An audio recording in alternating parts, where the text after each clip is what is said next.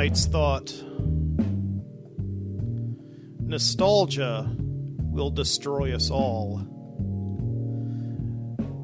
Not to be hyperbolic or anything, I just thought I'd say it.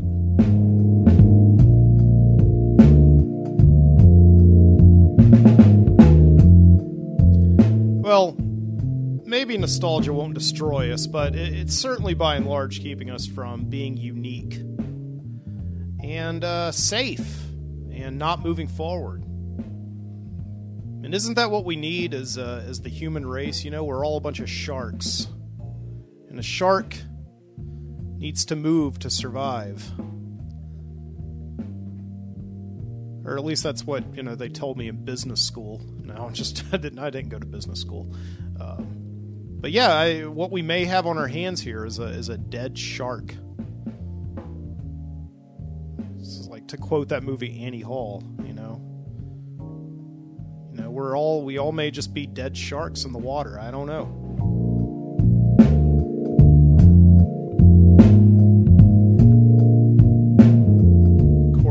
Sharks can't swim backwards.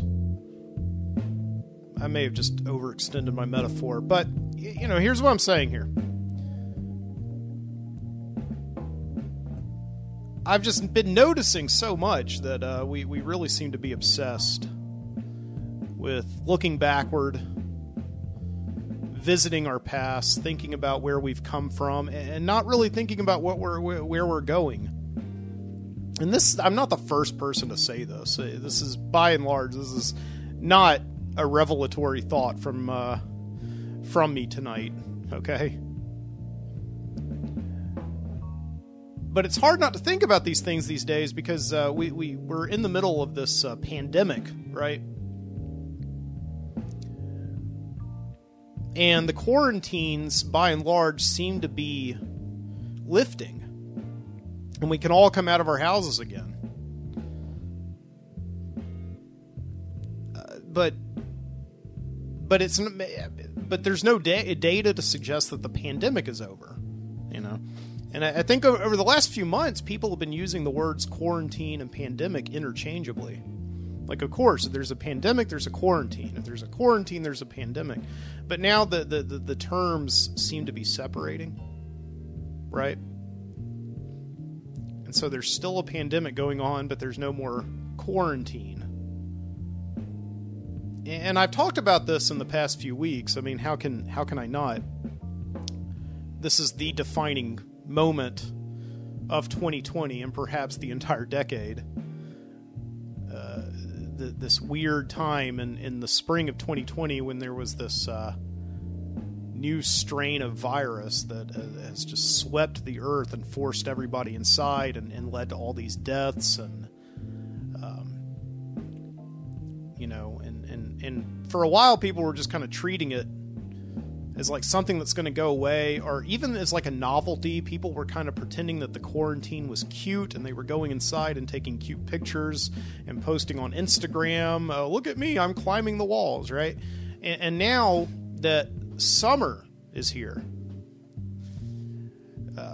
we seem to be pretending that this is over. And I've been watching television and advertisements this week, and the advertisements seem to be telling us that it's over, right? And there's this one particular commercial for Yuengling, you know, beer, which I like Yuengling beer. But I hate this commercial because it's telling everybody, we welcome you back. Welcome back. Come on back to the bars. No, don't do that. Don't go to the bars, okay? It's still dangerous out there. This is not over. And it's so weird because, you know, pretty much all the TV I watch these days is in the morning when I wake up and I have my coffee and I watch the news, you know. And the news is saying, at least here in Alabama, that we're far from over.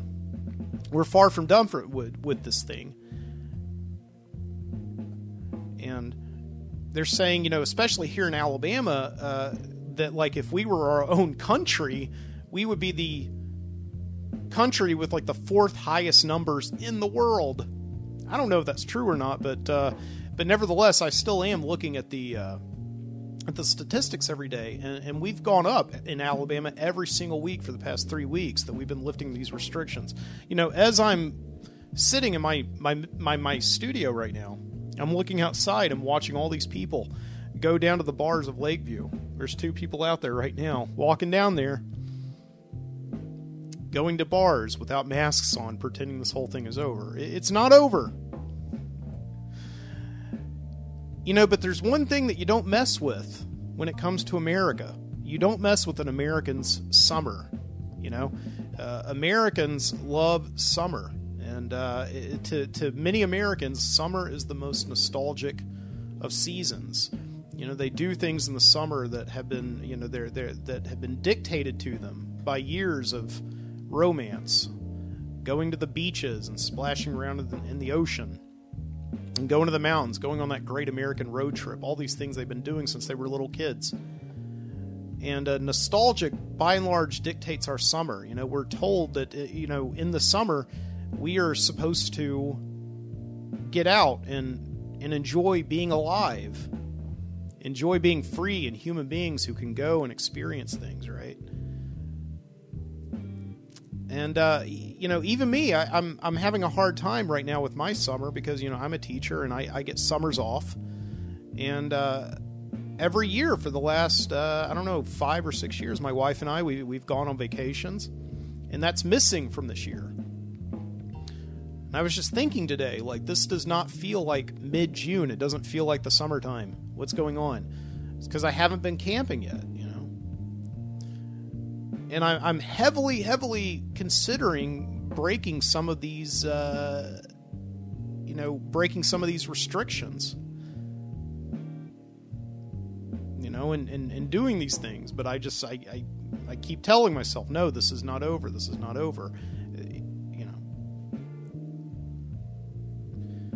So yeah, you just don't mess with Americans in their summer, and that's why they're all coming out now and saying that this whole thing, it's all overblown, the pandemic is over, we can go out.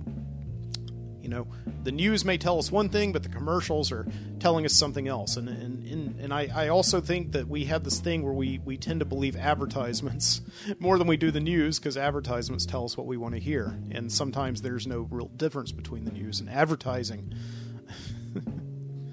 Okay? We all have this thing that, America was once this place where there were freedoms, and you didn't have to wear a mask if you didn't want to. You didn't have to do this. Wearing a mask is infringing on my freedoms, right? They didn't wear masks back in 1918.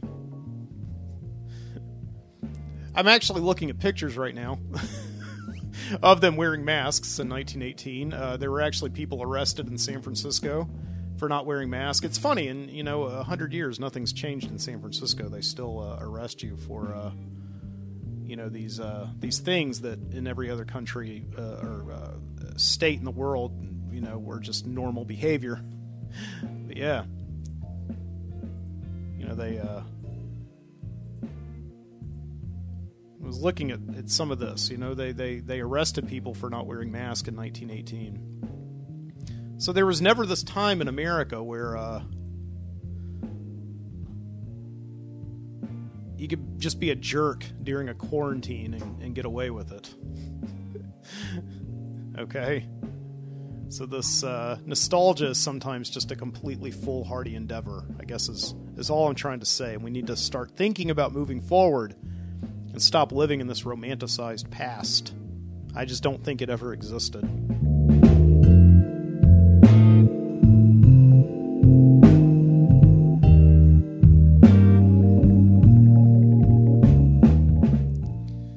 From Birmingham, Alabama.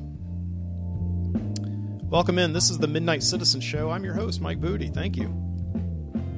Thanks for joining me here. It's about 11:30 here, Central Standard Time on a Saturday night. It's great to have you.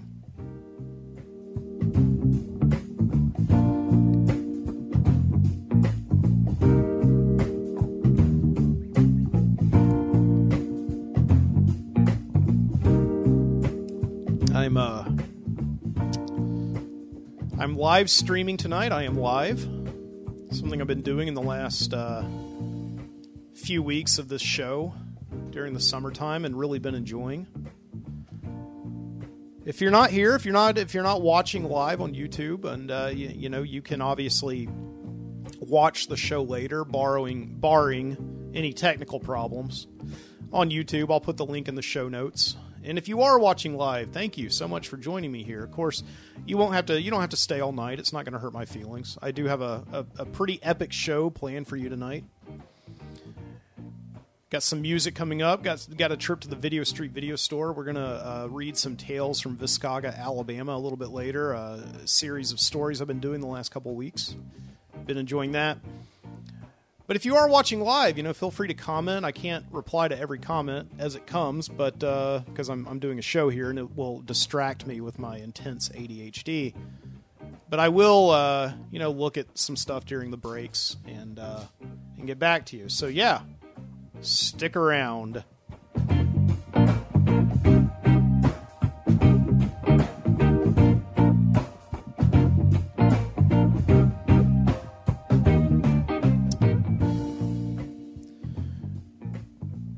Nostalgia kicked me out of a Chuck E. Cheese one time.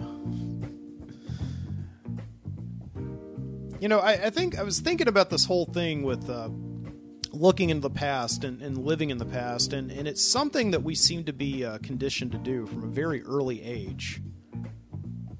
Just thinking about where we've come from as human beings in our individual journeys, right? Learning things and wishing we knew things back then that we know now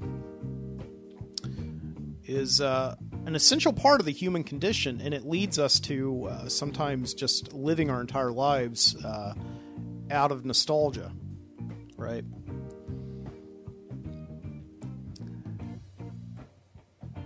And it's an eerie thing when we kind of return to some place that we once knew so well.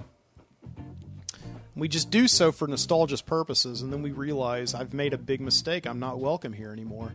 And, you see this kind of thing as a teacher quite a lot because I teach high school, and I teach seniors every year. And as a high school teacher, we see these seniors go off to high school, or go off to college, rather. And we expect to never see them again. They go to college. That high school is over for them. Yet they return.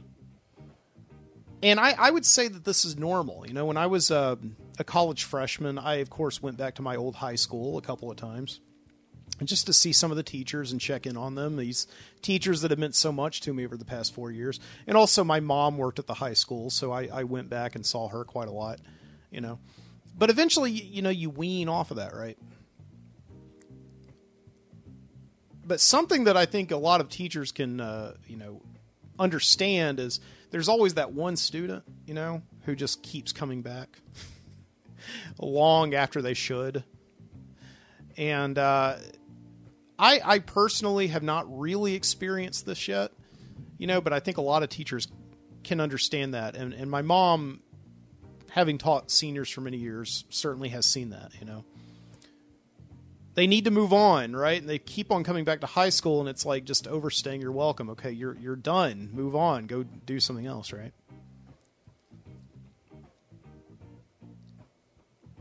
And I remember when I was in a senior in high school myself, okay? And it was the year of thinking like everything is behind me and everything is ahead of me, okay? And we're done. And we'll never be this young again. And I had this particular group of friends that I hung around with quite a lot. And we were in this, we were in this performing poetry group. Even as a teacher now who has to read poetry and get kids excited about it, I know I feel like so geeky saying that. But I was in this troupe that was started by a theater teacher at Thompson High School, called the Poetry Players, and we got together and we went around the state writing and performing poetry, and we would perform other people's poetry, and it was like we would perform Shel Silverstein, and we would go and perform for high school kids and middle school and elementary school kids, and my little sister Melinda was in it too, so we were in it together, and I think we actually auditioned as a team, and I think we got cast based on the cute factor of that, but So we were in this team called the Poetry Players, and I did it, I guess, because I really wanted to get to know this girl that was kind of cute. So anyway, and we became a really close group of folks during that senior year of high school. We would get a lot of Fridays off to go around the state and perform, and we performed at like the Young Authors Conference, and so it was quite a lot of fun. Just this young group of kids who were just performing, and being creative together, And it was a great sense of community, and probably the thing that led me to, go and audition for a sketch comedy group when I was in college, and I met a lot of my friends there who I still know today. So it was probably a pretty good, inciting incident for my life, right? Look at me, I'm being nostalgic. But the Poetry Players, when we had our last show in April, right before I graduated, it was a very sad day because we realized we would probably never see each other again. And so we decided to have this nice blowout party night, and I think we went bowling, and we wanted to talk about where we were going to go eat. And we noticed that we were right next to a Chuck E. Cheese, okay? So Chuck E. Cheese, or if you're far in the future, or if you are completely not in the know, Chuck E. Cheese is this chain of family restaurants. And they have arcade machines, and they have like this rat as like their mascot or whatever. And they were very popular in the 80s and early 90s for having this stage show of mechanical animals called the Rock-afire Explosion. The curtain would open up, and they would play like happy birthday songs and stuff like that if it was your birthday. It was a very popular place to go on your birthday, was to go see the Rock-afire Explosion at Chuck E. Cheese. And I've talked about in the past how when I was a very little kid, and I used to go every year for my birthday, which is something you look forward to all throughout the month of September when my birthday was, I got trapped behind the curtain at a Rock-afire Explosion concert because I wanted to go backstage and meet the band, I guess. And they, it's very creepy because they shut off and it's all dark back there, and they just look at you with those lifeless puppet eyes. And I guess now that's kind of the inspiration for Five Nights at Freddy's, that game. But anyway, so I had a lot of great memories, or at least I guess I thought I did, back when I was 18 years old, going to Chuck E. Cheese, and we were all kind of sharing those same memories. Oh my God, you remember Chuck E. Cheese? We were being like, I'm sure, really annoying 16, 17, and 18-year-old teenagers who thought that they had lived enough life to have nostalgia, and not really realizing, I think, that this is like the best that their life is ever going to get. That's putting it harshly, but it's true when you're in high school and you that's kind of the last of your obligation, and the last time you really have this moment in your life where nobody really expects anything from you other than just be a teenager, So we decided to go to Chuck E. Cheese. And we walked in the door, and it was a really crowded night, and there were all these kids running around, and it was messy and loud, and and I don't know. I think that was past the time of the Rock-afire Explosion, but this waitress comes up to us immediately and says, "You guys got to get out." And she didn't even want to hear our explanation for it. We're like, "What are you talking about? We'd like to eat. We'd like a table for 6. She comes over and says, "No, boy, nuh-uh. We're like, "Why not?" It's like, "Because you guys don't have kids with you." We're like, "What are you talking about? We have to have kids to eat here?" And they're like, "Yeah, this is a family restaurant. We don't allow people in here without kids." And there was a police officer in there also who was looking at us suspiciously. And I guess I figured that they probably had this problem a lot with people walking in there, like teenagers wanting to just eat, ironically. "Look at us, we're eating in a kid's restaurant. We're playing the goofy games. We're diving in the, pit full of balls." I don't know. I guess they had that problem a lot, and they don't allow people to eat in there who don't have children, which I guess also keeps out, potential, I don't know, perverts and things like that. I'm sure they have a problem with that as well. But it seemed like there was a major security risk in Chuck E. Cheese all of a sudden. And it was the first time I think I ever realized. When I was 18 years old, about a month before I was going to graduate high school, I was there with the poetry players at Chuck E. Cheese. That's why you can't go home again. You're not welcome there. There are certain places you age out of, and you just have to deal with it and move on and let the memories be the memories.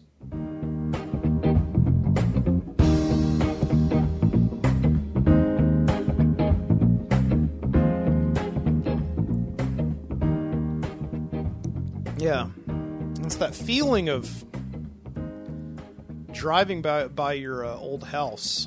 You know, I was in driving around the city the other day with my wife, and she realized that we were a couple of blocks away from where she lived when she was a teenager. So we drove by her old house, and she completely almost missed it. Actually, the siding had been redone. It had been repainted. They had put up new landscaping. It's almost totally unrecognizable, you know. And we just sat out there, and she wanted to take a couple of pictures to send to her dad. So we did, but I kept having the sinking feeling that the people who lived there were going to come out and tell us to go away, right? Because she's not welcome there anymore, even though she grew up in that house. You know, she had buried a dog in the backyard, which she probably thought wasn't there anymore because they had re-landscaped the backyard and probably dug up the dog, you know. You know, there's this house somewhere out in Moody, Alabama, where I spent my childhood, ages 6 to 10, and I haven't been in that house in years, and I will never go in that house ever again. I'm not welcome there anymore. You know? So all I've got are my memories, which are fading a little bit more and more each day.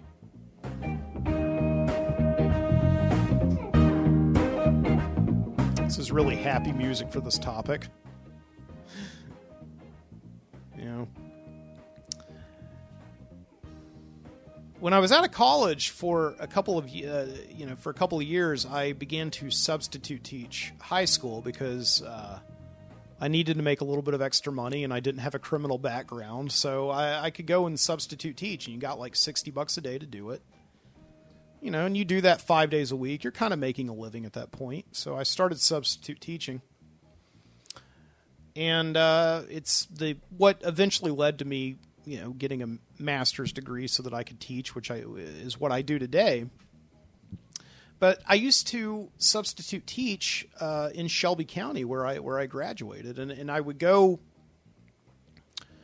to some of my old schools quite a lot, you know, Oak Mountain Elementary School, middle school, high school. I would go these places, Pelham High School. And I would walk these halls that I had walked for, 4 years and just go around and see some of my old teachers. And I remember seeing my old physical science teacher, Mr. Cotter. Yeah, that's right. We all called him, of course, Mr. Cotter. And I wonder how many other people out there had a teacher named Mr. Cotter, but it was totally weird because, when I went back, he had shaved off his head, and I don't know if he'd become a swimmer or something like that, but he had a shaved head, completely looked different. I missed him, kind of like my wife missing her teenage house. I was going by all the teachers' rooms, and I saw the name Mr. Cotter on the door. That's the only way that I knew that was Mr. Cotter. That was him. That was my physical science teacher in the 10th grade, And I went up and talked to him because he was a really great teacher, and even though I did terrible in his class, he was a genuinely good guy. One of those teachers that inspires you while you don't have any idea what he's talking about, He used to take these little dollar bills, and he used to make little shirts out of them. And one day I had to go and see him after school about something, and I just found him sitting alone in his classroom after the bell rang. He could go home, but no, he's just sitting there alone practicing his little dollar bill T-shirts. So yeah, I'm subbing at Pelham High School one day, and I go up and see Mr. Cotter, and it takes him a minute to remember me because it had been about 6 or 7 years since he had me as a student. And I tell him what I'm doing. He asked me what I'm up to. I said, I graduated college. I'm graduated. I'm out there. And he's like, so what are you doing subbing?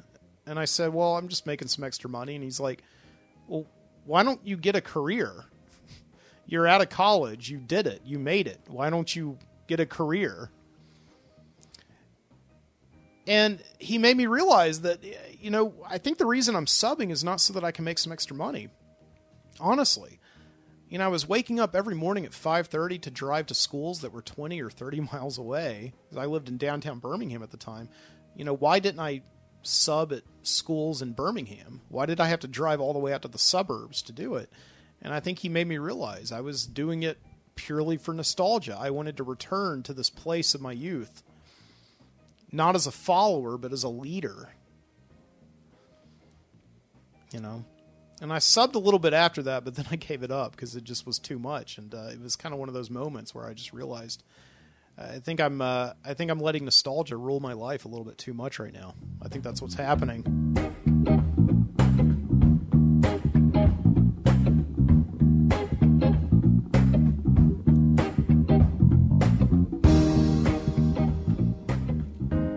So yeah.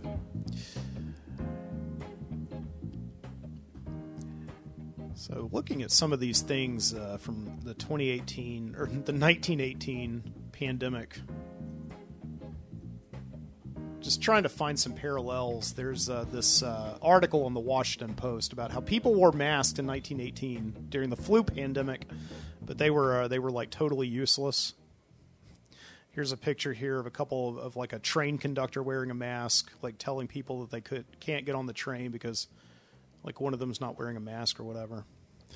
So yeah, I'm looking at some of this. Apparently people there was like this crime epidemic during this pandemic in 1918 because people were like taking the opportunity. And I was wondering, I'm surprised this hasn't happened yet. People were using like these masks to blend in with the crowd, and then they would go in and like rob banks and things like that. So like that's what I was thinking, is that like how do stores know that they're not getting robbed by people walking in wearing masks? Do they just look for the people wearing masks who are also holding these, big canvas bags with a money sign on it? I don't know. How does that work? And apparently, also in this article, it says a woman taking a train from Chicago to Pasadena, California, repeatedly experienced a break from sanity when she disembarked and beheld the masked city. Going into the city, apparently seeing like just everybody wearing masks and being just shocked by it. I love that. That may be the title for this episode. Behold the Masked City.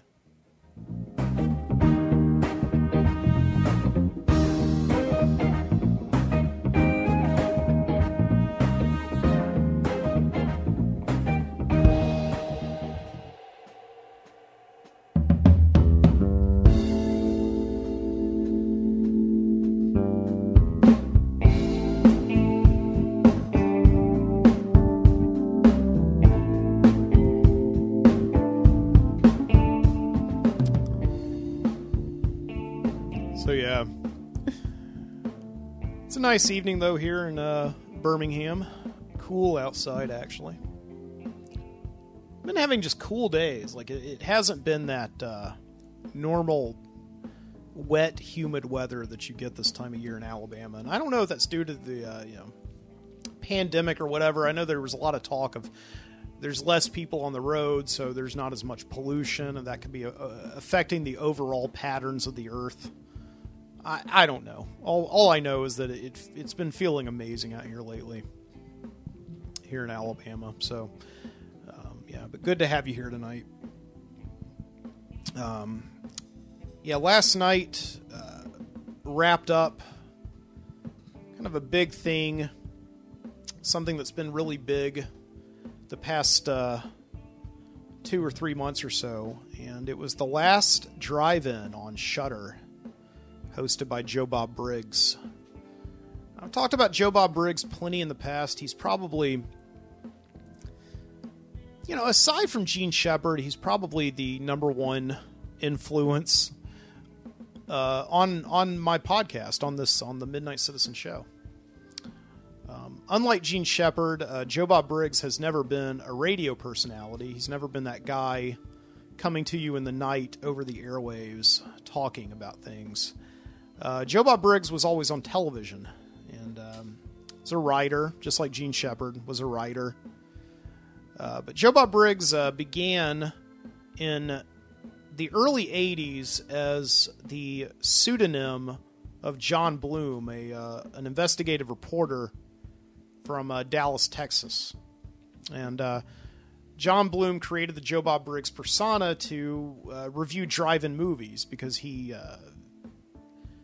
thought that drive-in movies were a very important part of American culture.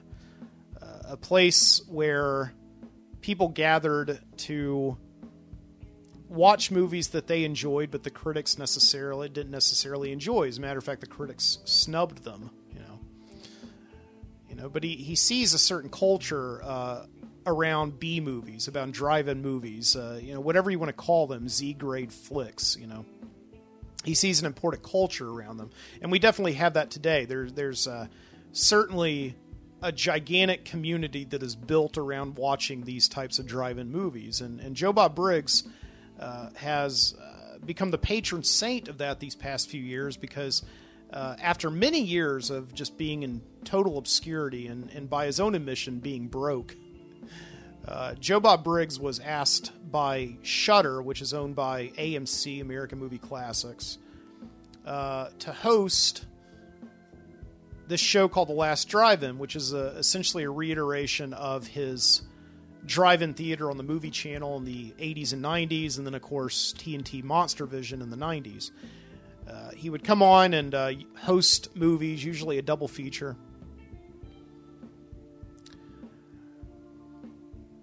And he would show these movies, and then he would give drive-in totals, like how many dead people are in this movie, how many breasts are in this movie, and how many beasts, monsters, and he would just chalk it up, and then he would give a rating out of 4 stars, and then he would show the movie, and he would come in at commercial breaks, interstitially, and talk about the movie and give you information and facts. And of course, as an investigative researcher and a reporter, Joe Bob was just an incredible font of information. He interviewed countless amounts of writers, directors, actors, and actresses, makeup effects artists over the course of his career. And all I can say is that Joe Bob Briggs, when he goes, a lot of this history will be lost. And when John Bloom created this character back in the 80s, he realized that nobody else was really doing this. There were a couple of people out there on the fringes collecting information about drive-in movies. But for the most part, nobody really cared because drive-in movies are not like indoor movies, or not like multiplex movies, or what he would call indoor bull stuff movies. Drive-in movies are made to turn a quick buck. They're made for very specific niche audiences who enjoy exploitative elements. For the most part, they're made to be forgotten, but again, there just seemed to be this amazing and dedicated community of people that have sprung up that enjoy these movies, and in the early 80s, John Bloom was beginning to notice that. So he invented the Joe Bob Briggs persona, to popularize these movies and talk about them and catalog them and research them and write about them. And he's done a great service for pop culture, and has certainly influenced a lot of filmmakers as well, who love these movies and want to make movies of their own. We'll talk about that a little bit later, but yeah, Joe Bob Briggs, though, began hosting movies on Shudder in the summer of 2018, so 2 years ago. And he did a marathon. It was just supposed to be his, just a one-time thing. That's why they called it The Last Drive-In.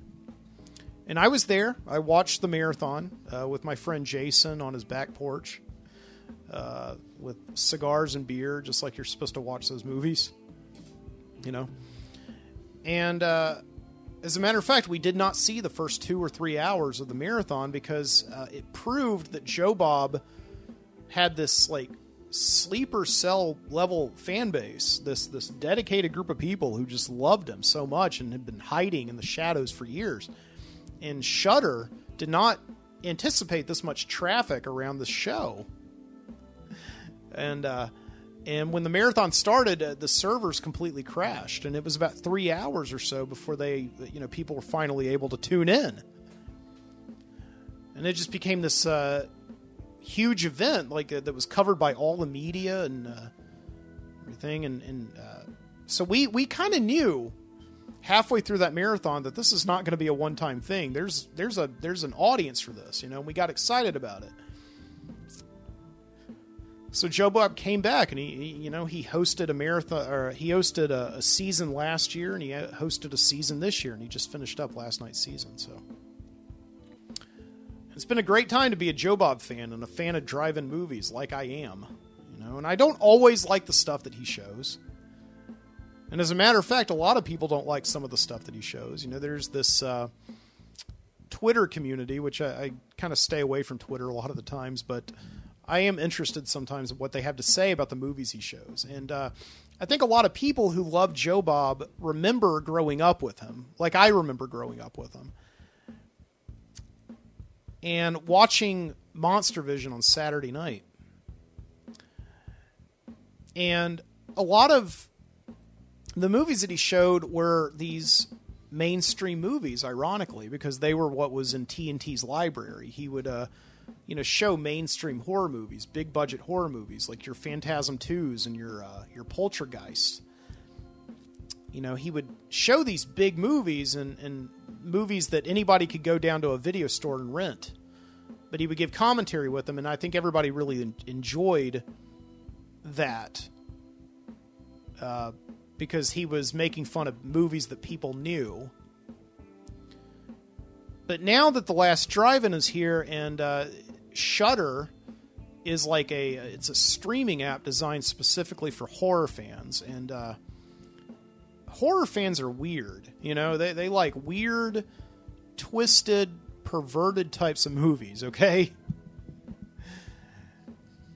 And needless to say that a lot of the movies that Joe Bob showed on The Last Drive-In were quite polarizing.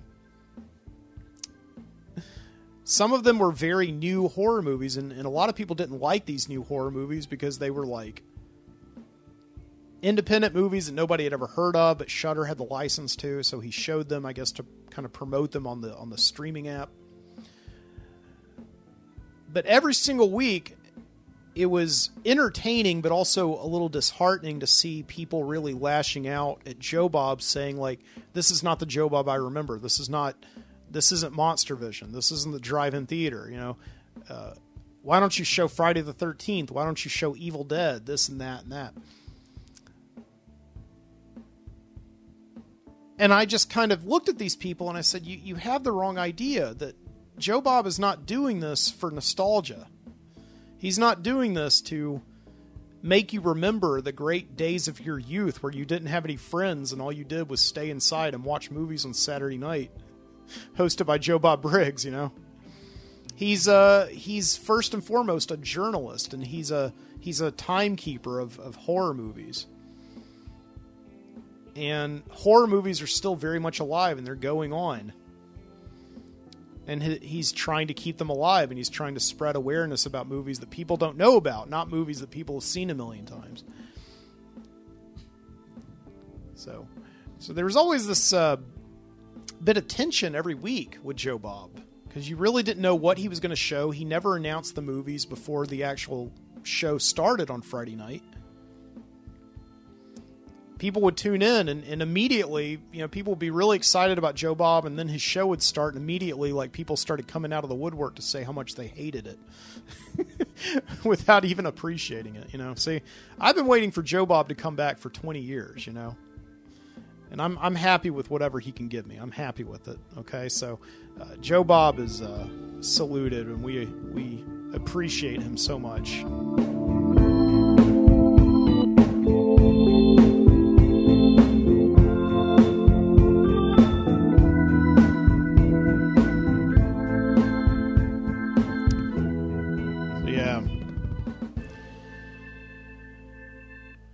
So yeah, but nostalgia though is one of those things though that is kind of affecting horror movies greatly. And I'll talk about this really quick before we go to a music break. But there's a little bit too much awareness, in horror movies these days. Too much self-awareness, and I think it kind of started with that movie Scream back in 1996, where all the kids were kind of aware that they were in a horror movie, and they were aware of like the rules that you can't have sex or else you'll die and all that stuff,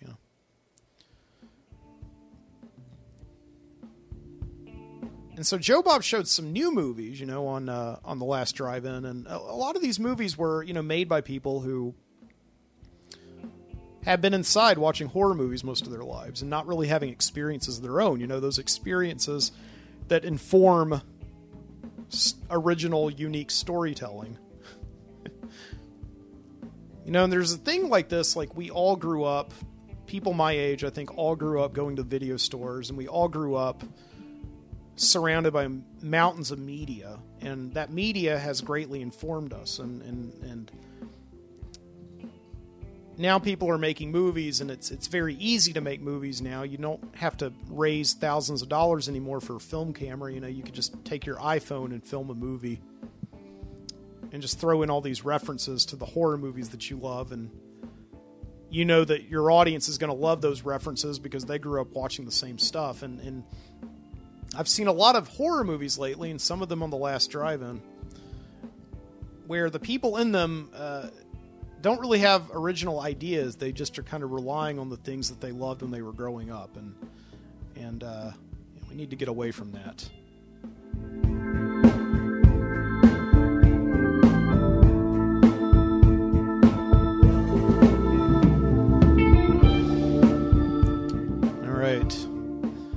I'm going to step away, use the bathroom, get a beer, and in the meantime, enjoy this music break. I'll be back in a minute.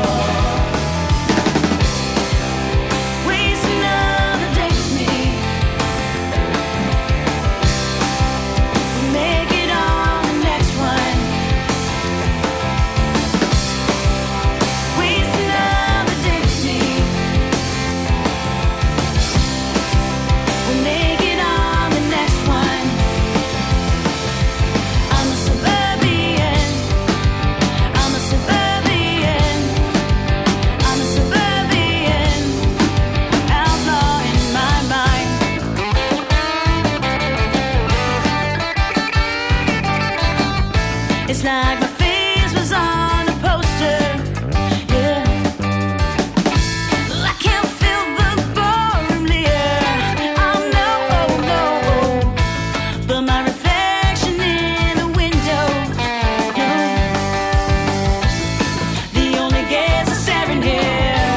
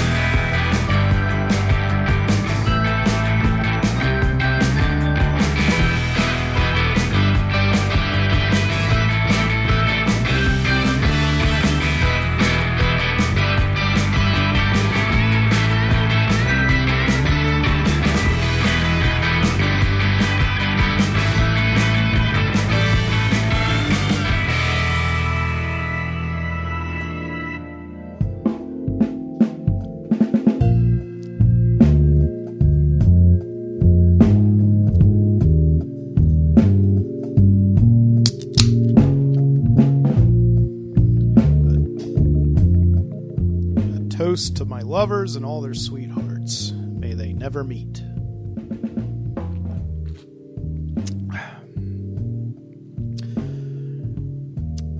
With a Coors Light here.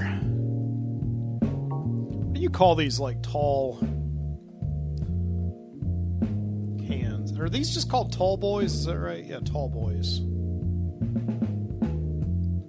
Brewed with 100% Rocky Mountain water since 1873. I hope they filter that water first. I don't care what kind of water you brew it with, just make sure it's filtered, please. So, oh man, welcome back to the Midnight Citizen Show. With your host, Mike Moody. Hope you enjoyed that music break. We had a song that we played on the show before, a song called Suburban Outlaw by Forget the Whale from the album What I Tell Myself. Yeah, I like that song. After that, we had Surfing Day, an instrumental. I always love playing surfing music this time of year during the summer. That was Marcos H. Bolanos from Unchained Melodies, Volume 2. It's a concept album. Hope you enjoyed that music break.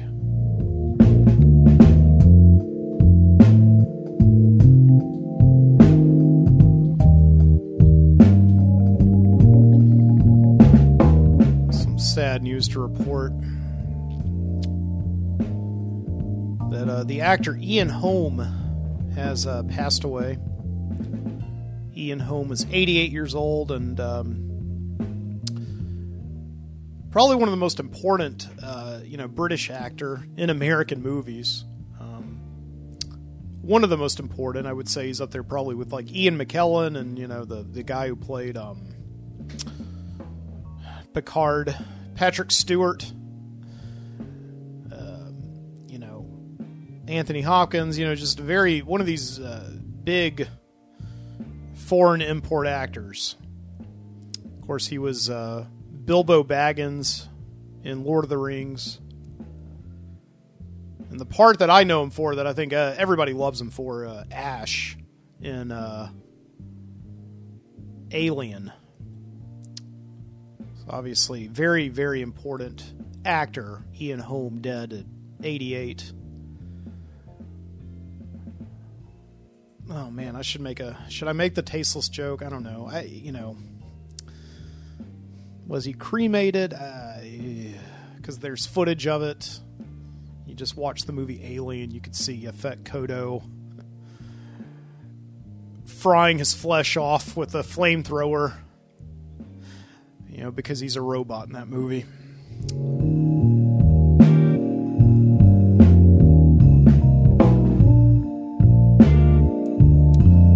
don't know. Should I make that? Am I the most tasteless person on the internet right now for making that? I'm gonna type it into Google and see if anybody's made that joke yet. Ian Holm cremated. Oh God. Nope. It doesn't say anything. Nobody's made that joke on the internet, according to Google. I am the most tasteless person on the internet for suggesting that Ian Holm was cremated much in the same way he was in the movie Alien.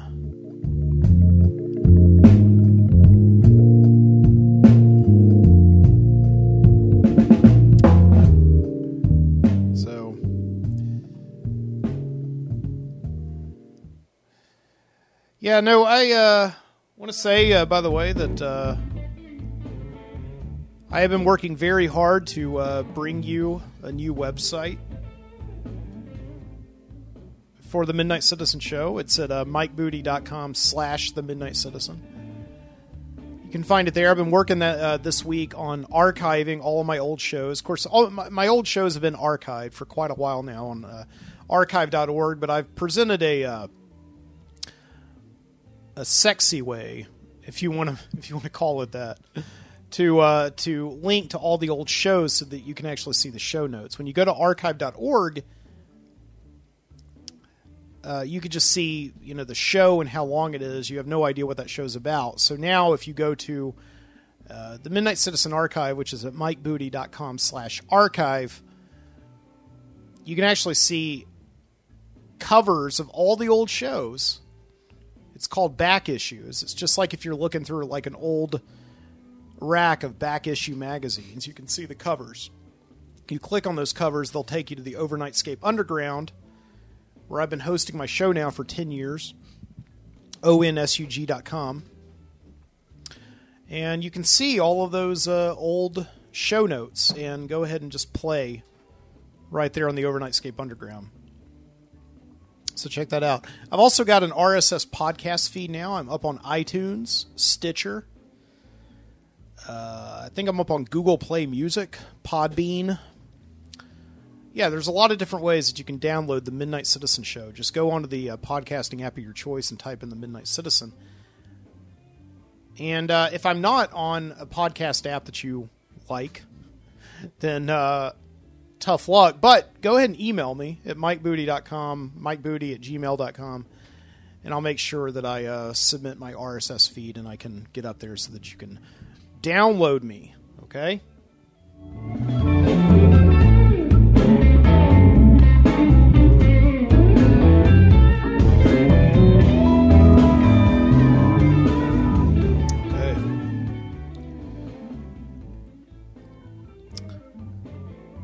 Yeah, this idea, I think the thing that I loved about Joe Bob Briggs is being able to think about just watching television late at night. And it's something that on demand is really taken away from us. You know, just the idea of channel surfing. And you never know what you're going to land on. And that's why I enjoy Sling. I like Sling. You know, it gives you a bunch of TV stations. You can still flip and watch live TV, and just that idea of hunting for something. You never know what you're going to land on, you know. And I like that a lot. And it's something that I really do. I guess I romanticize it quite a bit. But when I think about being in high school, that's what I did a lot of, was I just stayed at home and I channel surfed quite a bit. And when you couldn't find anything to watch, you would just land on the preview channel, which would just like kind of have this endless, monotonous scroll of what was on television. You just had it on just so that you could have the TV on and you wouldn't have to face the fact that you were alone. Lonely teenager. And they would play trailers for like movies, and you know, at night they would play like trailers for like adult films that were playing on like the scrambled channels, you know, and things like that. So, you know.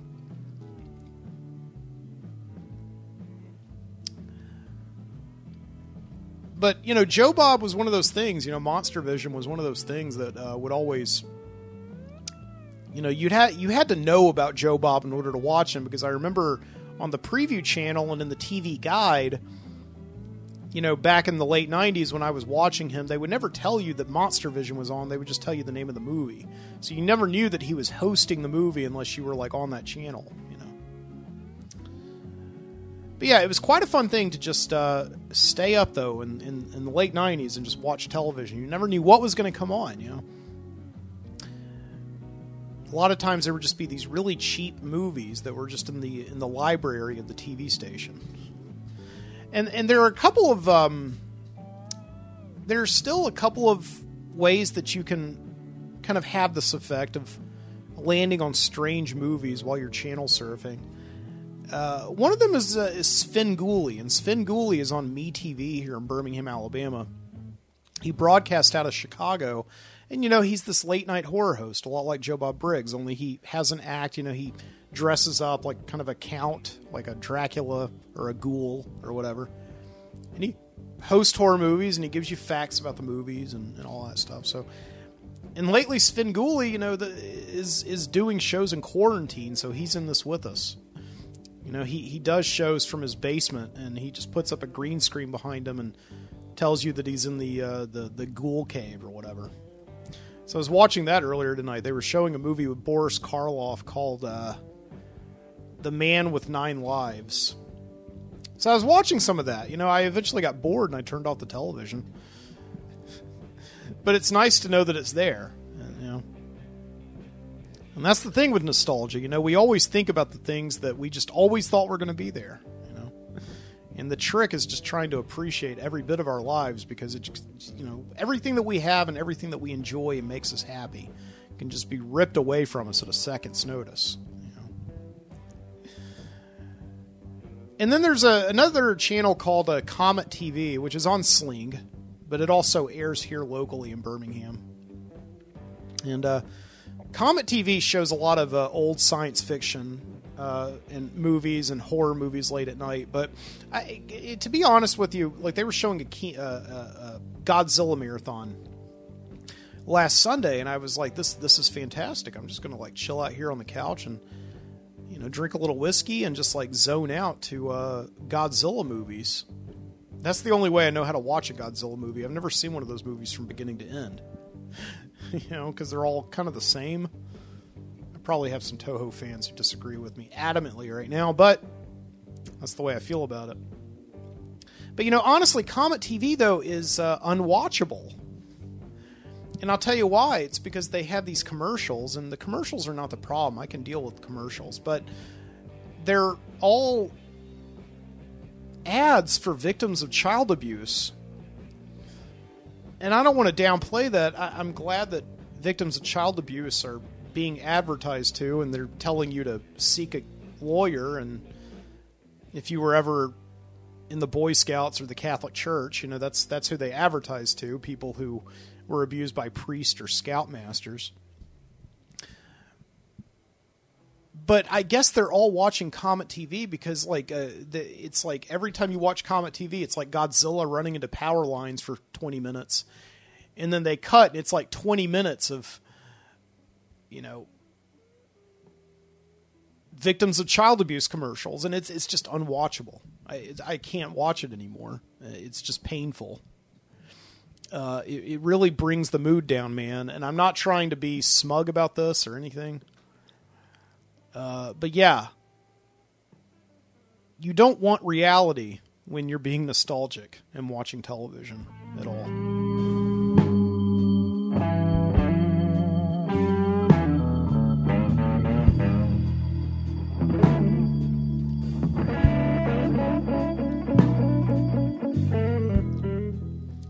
Yeah, so as you know, I've been following the past few weeks this whole thing with movie theaters and when they're going to reopen. And, of course, my big monologue a couple of weeks ago was talking about,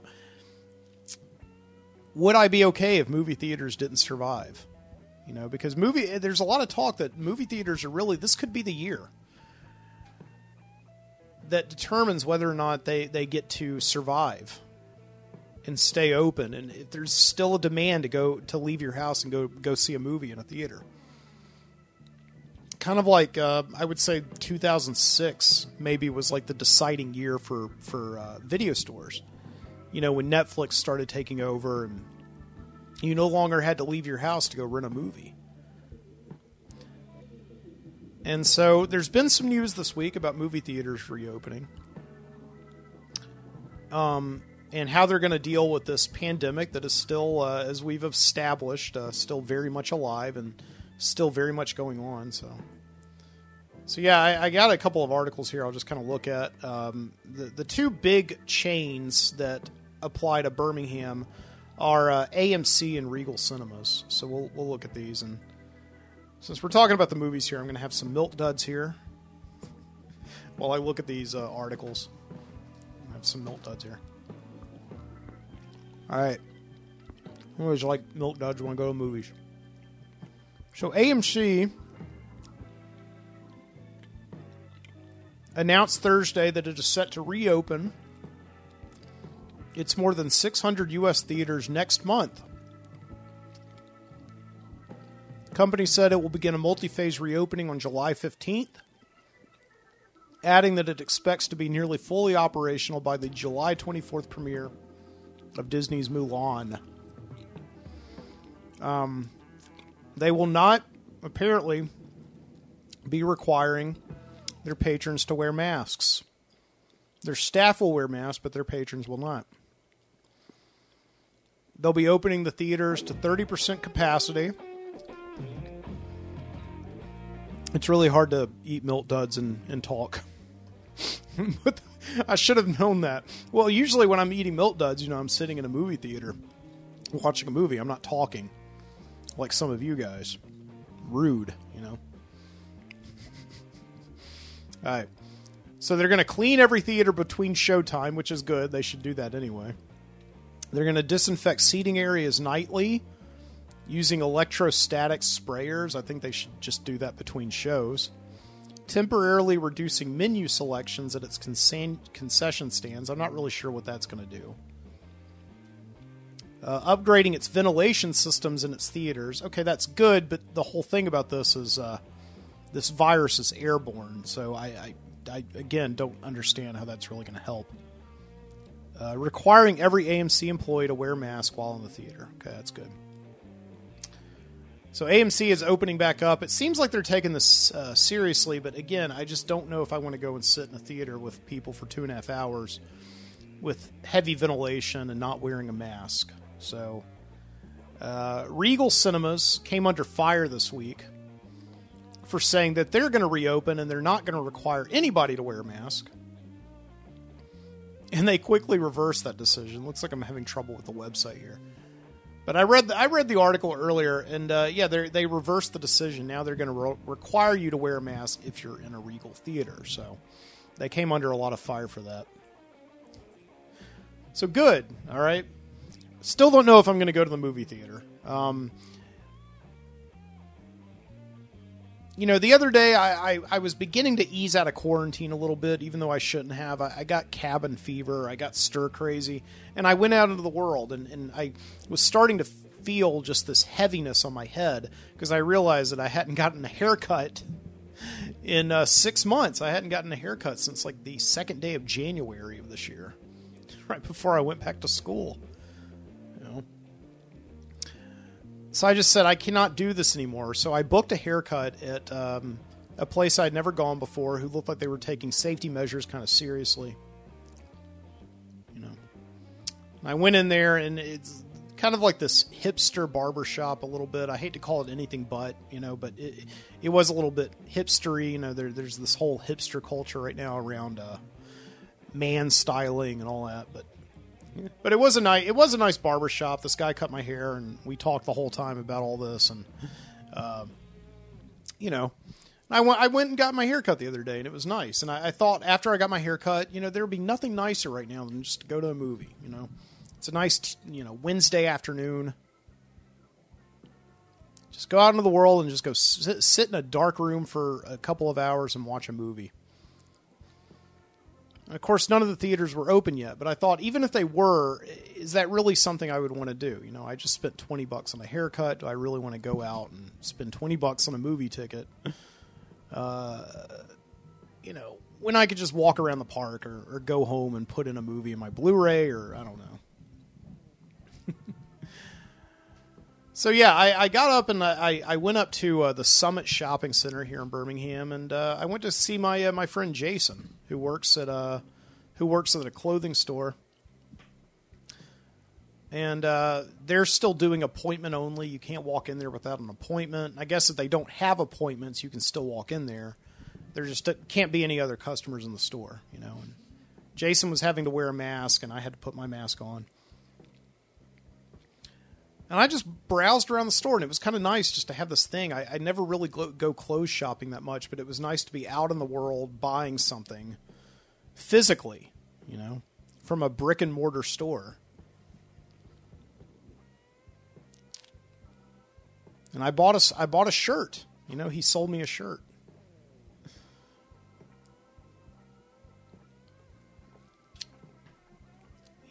It was nice.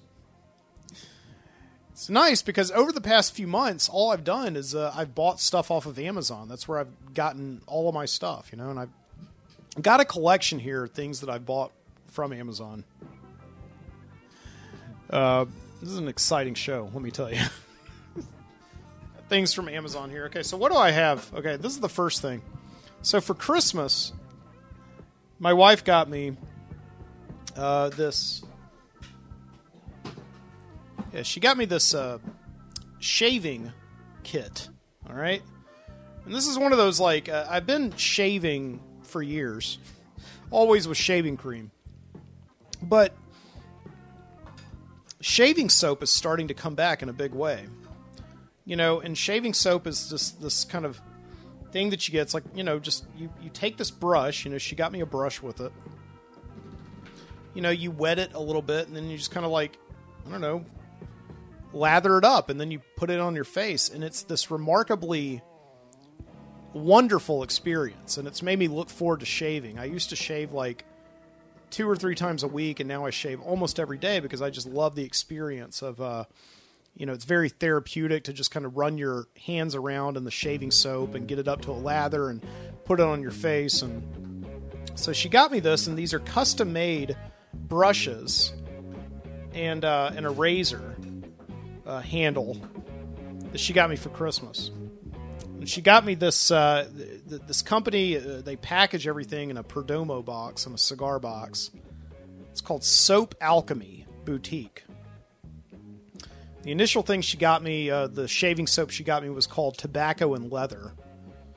So yeah, I love tobacco and I love leather. So back in March, I wanted to get a couple of different, some new varieties of shaving soap just to sort of have this. And so that's what I did. Off of Amazon, I got something from, I got a collection of sample soaps from the Chiseled Face Shaving Company.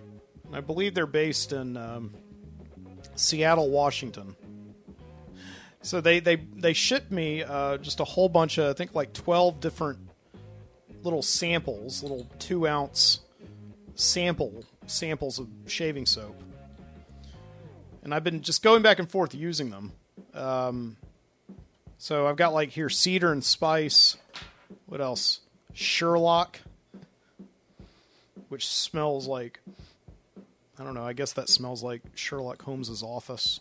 I guess. What else we got? We got Ghost Town Barber. I've actually almost used up all the Ghost Town Barber. Because, I mean, it just smells amazing. They should really invent a microphone that can allow you to transmit scents. Pine tar. I haven't used much of this at all. Just not a sexy sounding name, but pine tar, which smells like, yeah, I mean, I guess that smells like bark. I don't know, like of a pine tree. What else we got here? We got Bay Rum. It's a nice tropical summer shaving soap. I haven't used any of that at all yet, actually. Let's set that aside for a second. We got... Ooh, this is my favorite. Not really. My wife hates this one. Midnight Stag. This smells like if you were basically the real life version of Leisure Suit Larry. This is what you would put on some Midnight Stag. Yeah. Put on your Parisian night suit and hit the town. Midnight Stag. What else we got?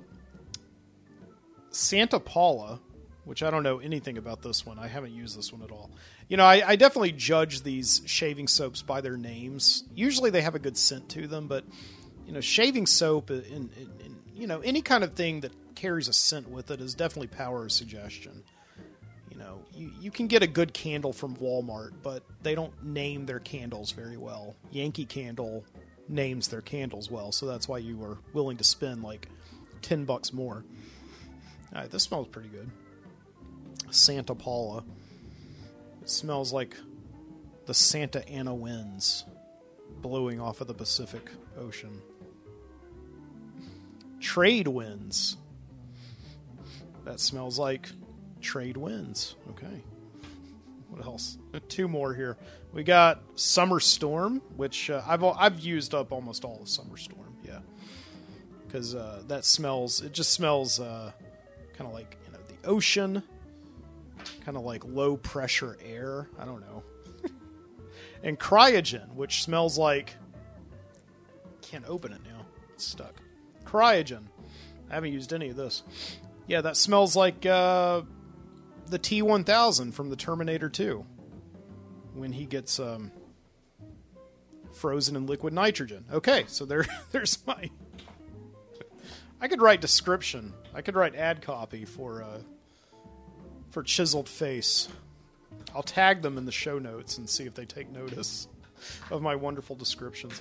So yeah, I'll put on some of this. I got a little bit of I got some water here, so I'll do like a little bit of a sample shave for any of those of you who are watching live or watching the video.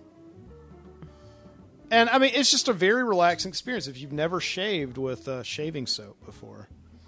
So you get like a little bit of water, just kind of wet your brush, just the tip. Okay. And then you just kind of like take it, you put it in this shaving bowl. If you got a coffee mug will do. And, you just kind of run it around a little bit, lather it up, maybe get a little bit more water there. There you go. Shake it off. You don't want too much water because then it'll start to make it super liquidy and it'll just drip when you put it on your face, But yeah, it's nice. It's like a lather rather than a foam like you get with shaving cream. And shaving cream is just, it's super quick. You just put it in your hand and, you just put it on your face and it causes burn. I have not gotten any kind of razor burn at all with this shaving soap. So yeah, I was telling my dad about this, that my wife got me this shaving brush and shaving soap, and it's kind of changed my life in some ways, honestly. And my dad came out, and he actually gave me my great-uncle's shaving brush and coffee mug. This shaving brush that had apparently been in my family for about 4 generations. And it's interesting, because it's kind of like the way that, your grandfather shaved or something. This classical manly approach to grooming yourself. So put it a little bit on it. Yeah. So there it goes. Yeah, it just feels amazing. Feels good.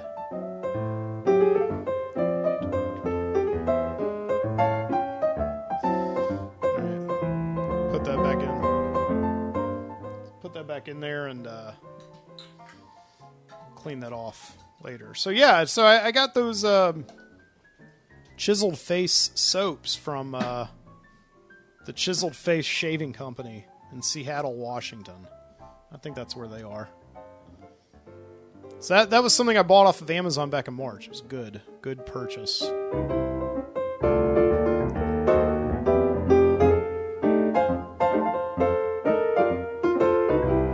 I don't have a towel, so I guess I'm going to do the rest of the show with shaving soap on my face. So, all right. So what else do we got down here? What else did I get off of Amazon?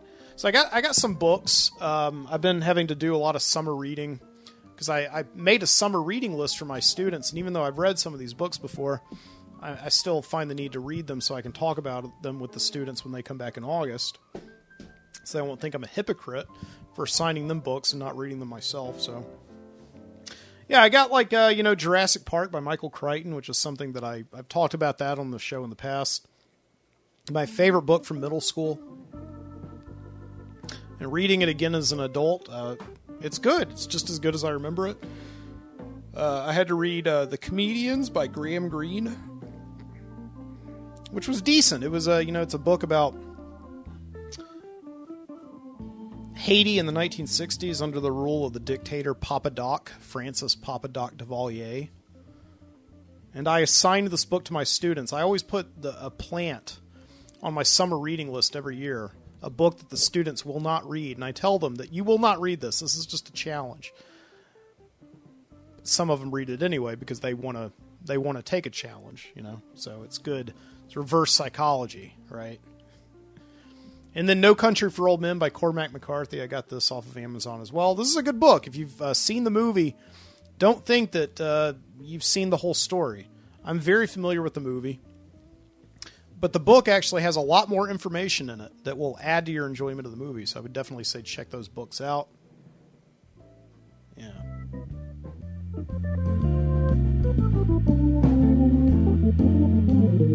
Yeah. What else? Okay, so something else I got. Ordered these field notes. There's a company. Where is this company based? Just says made in the USA. But it is this American company, and they make these little notebooks called Field Notes, which are designed to just, you go out and you take notes that will help you in your life. And I've certainly found like writing is a much better way for me to commit things to memory. Every month I actually do my accounting, handwritten. I write out how much I owe and how much I'm owed in a book. And I find that it's actually really useful because it commits things to your memory a lot more, and it makes things a lot more urgent to you and stick in your mind than if you just put it on a computer. This may not work for everybody, but it works for me. And so I am definitely a fan of writing things down. And I like this company, this Field Note company, because they make these really nice, just short books. They're 48 pages of just blank paper.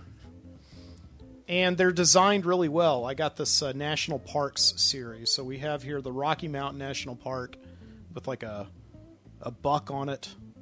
We have buffalo on this Yellowstone National Park book. And then I have a Smoky Mountains book, which I'm currently using. And I use the Smoky Mountains book to just write down show notes, things that come to me during the week. And, it's just it's a really handy tool. And I like these Field Notes quite a lot. So yeah, I got those off of Amazon too. It took them like 3 weeks to get to me too, though. I mean, I ordered these and it took them 3 weeks to get to me because I ordered them in the height of the quarantine when Amazon was only really putting priority on very essential items. And so I guess this was not that essential, these Field Notes, but I just wanted to get them. So. And yeah, and then I got some nice gift cards, some Amazon gift cards from students at the end of the year. So I took those gift cards and compiled them. And I got something that I've been wanting for quite a long time. I got a cigar humidor. Something you put your cigars in, and it seals the air, and it keeps the cigars at a nice humidity. Am I saying that right? Is that what a humidor does? I don't know. I just know that I enjoy cigars, and you're supposed to keep them in a humidor. Okay, let's see what this thing is. Because I got it, I thought you just put the cigars in it, but no. It turns out there's like a whole process that you have to prepare. You have to do before you prepare your humidor for cigars. So let's see what we got here. I don't even know what brand I ordered, anything like that. Put in my Amazon password. So yeah, I got this. It's called a Prestige Import Group Chalet Sherry Cigar Humidor. Holds 25 to 50 cigars, which is good. Right now I've got about 20 or so cigars in there. Completely lined with the finest genuine Spanish cedar. A hygrometer and humidifier included. So I've got this little temperature gauge that tells me, like right now it's 60 degrees in there. Is that right? In the hydrometer. A scratch-resistant felt bottom. Yeah.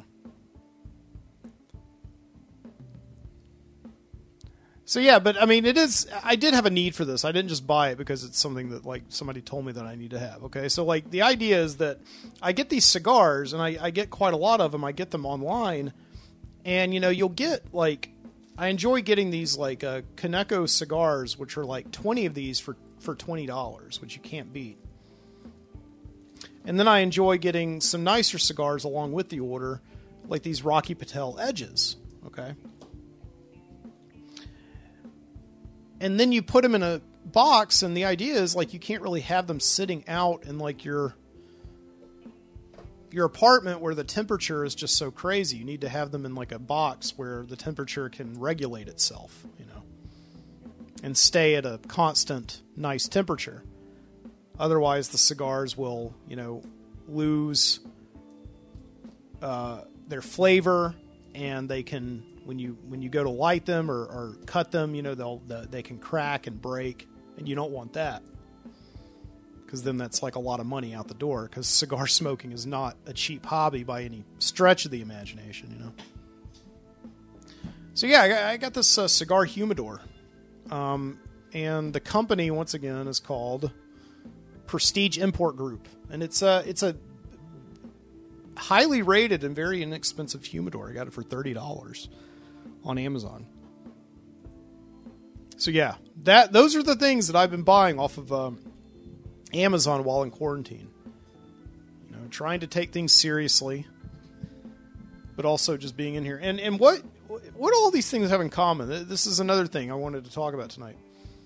All of these are very manly things, right? You got your shaving soap, you got your humidor, you got your Cliff's Notes to keep track of your man life.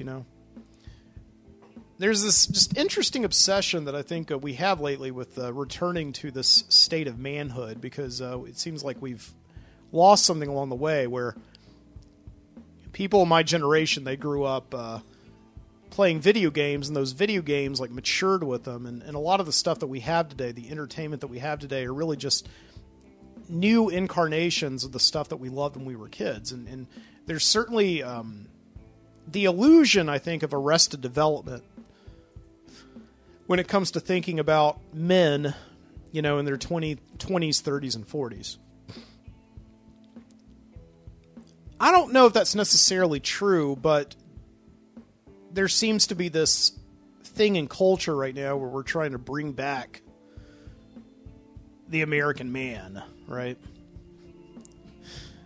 So I'm surrounded here with a bunch of stuff that I bought on Amazon, not knowing that I'm trying to reinvent myself, I guess, as like a man or something. I don't know.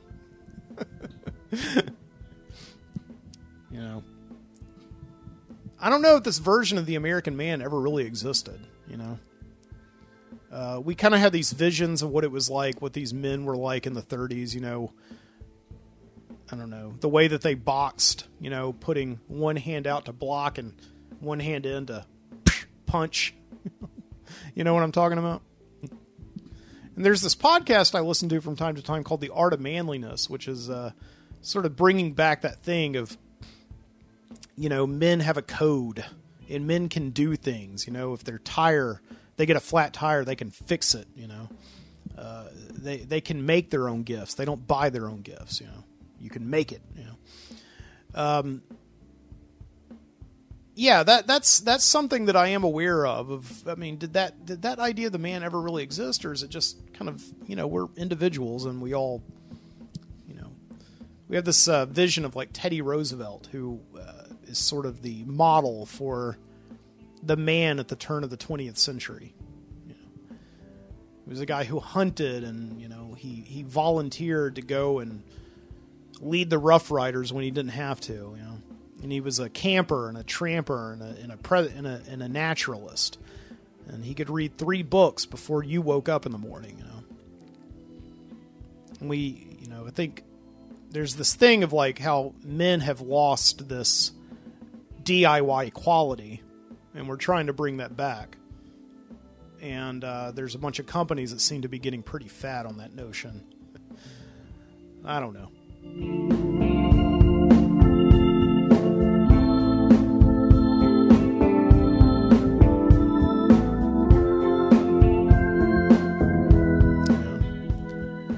Well, let's take a break here for a minute so I can go clean the shaving soap off of my face. And while we do that, let's take a trip down to the Video Street Video Store. Got some good videos lined up for you tonight, so enjoy this, and I will be back in about 10 minutes. Hi, I'm Robert Lee. I own Coleman Liquidation. I sell mobile homes. I'm not going to waste your time. I'm going to tell it just like it is. These are mobile homes, not mansions. They come in 2 pieces. If that's what you're looking for, that's what I got. They're used. Some of them have stains. We cover that up. She decorates them. She sells them. These guys help me move them.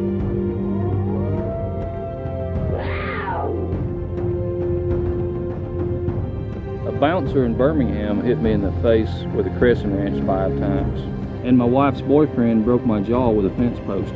So if you don't buy a trailer from me, it ain't gonna hurt my feelings.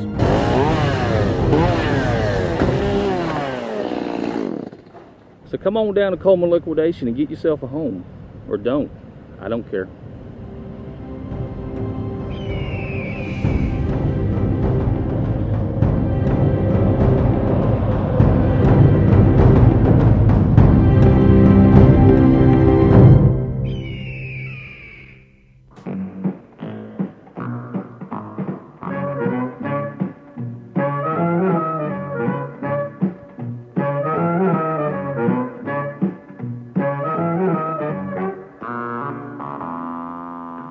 This morning, when you came to work and opened your door, just because someone picked up a pencil, looked over some books, had a cup of hot coffee, did you think you were going to have an accident?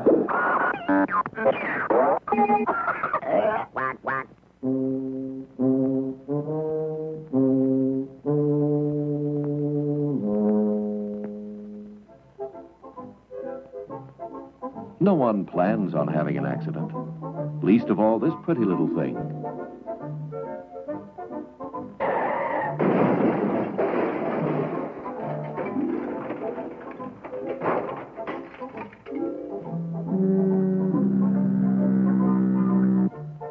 A door cause an accident?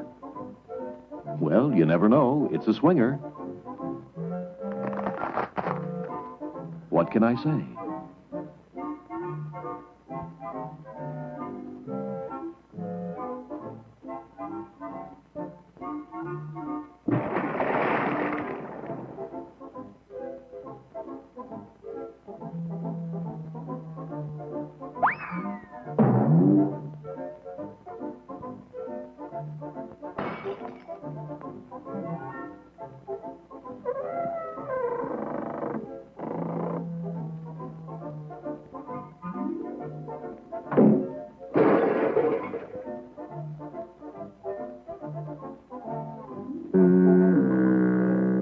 Could such a little thing as a felt marker cause an accident?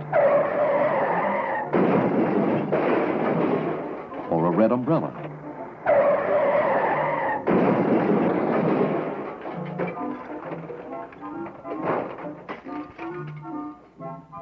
Or a green umbrella? Well, filing cabinets aren't like doors.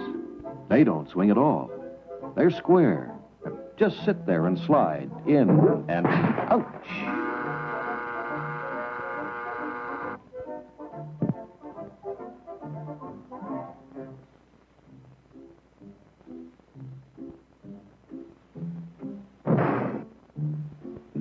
Ooh.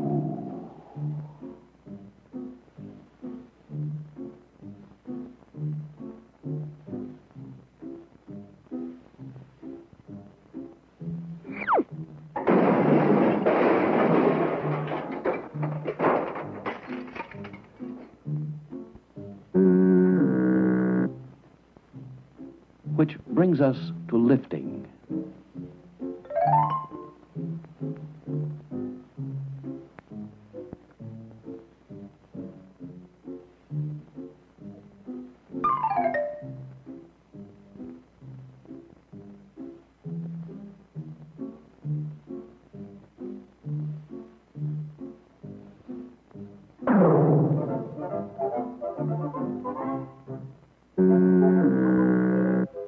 Now, chairs are harmless. They roll, they swivel, and they tilt.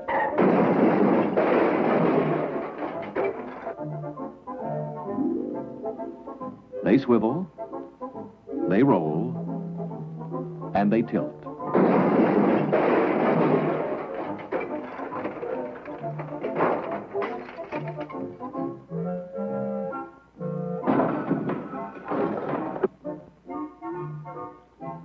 Now, would anyone believe that a pencil could cause an accident? A sharp one.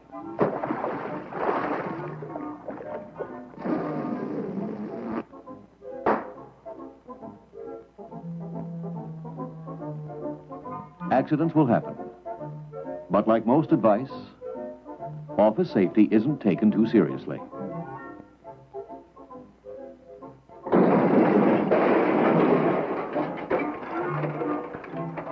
Still, it would be nice if it were. You might call office safety common sense, thinking one step ahead, considering the consequence of your action.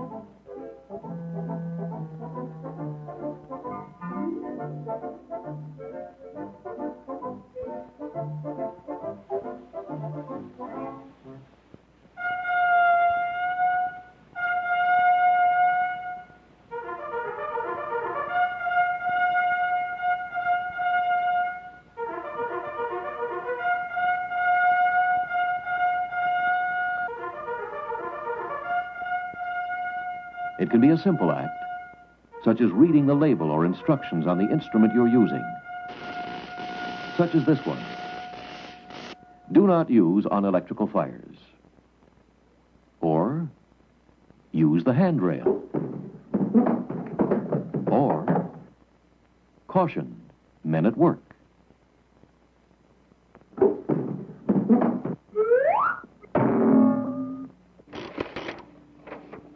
Office safety isn't really a joke.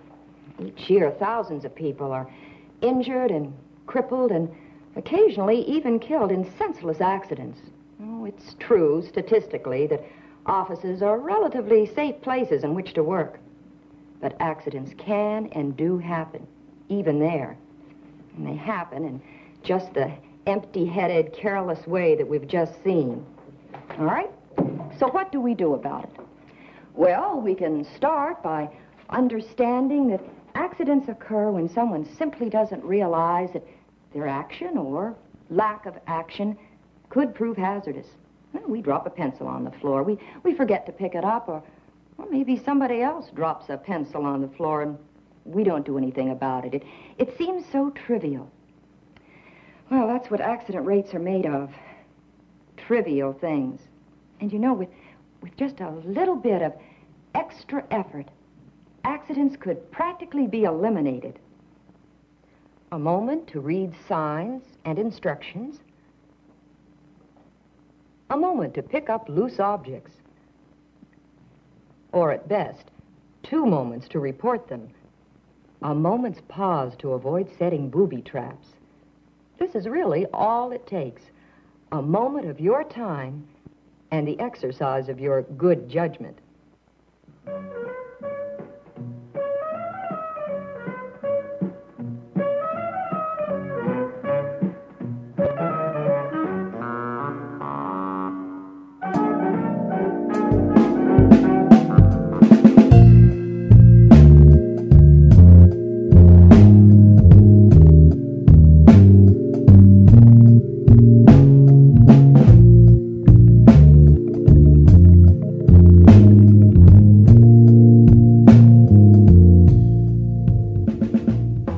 That was surprisingly tame video for the sexist 60s. No, they were definitely calling them secretaries. Look at this pretty young thing. And it's a scene where I think the manager tripped over the secretary and ended up on top of her for comedic effect. She also stabbed her boss with a pencil. That was pretty brutal. He had like a newspaper in front of him, and they said even pencils can be surprisingly harmful and dangerous objects, and she like just runs right into her boss, and he's just got this look on him, like he's been gutted like a fish. Welcome back to the Midnight Citizen Show. That was a trip to the Video Street Video Store, our weekly sojourn down to a place where we watch fun videos from the past. Before you and Office Safety, we had the a commercial for Coleman Lumber Liquidation out in Coleman, Alabama. That commercial got a lot of viral play a few years ago, done by a local ad company in Birmingham for making these just really honest commercials, you know. going out there. This may not be the best trailer you ever got, but if you need one, it'll do. There's stains on it, but we'll paint over it. I once got knifed in a bar fight in Birmingham. So if you don't buy a trailer, you ain't gonna hurt my feelings, you know? So that's pretty funny. I actually did meet somebody one time who got in a bar fight. It was when I was doing jury duty, and one of the guys in the jury pool with me was talking about how he'd been in a bar fight. He actually made it onto the jury, and I didn't, because the case was a capital murder case where the defendant had killed a guy in a fight. He claimed it was in self-defense, so I guess they needed somebody with a bar fight experience on their sheet.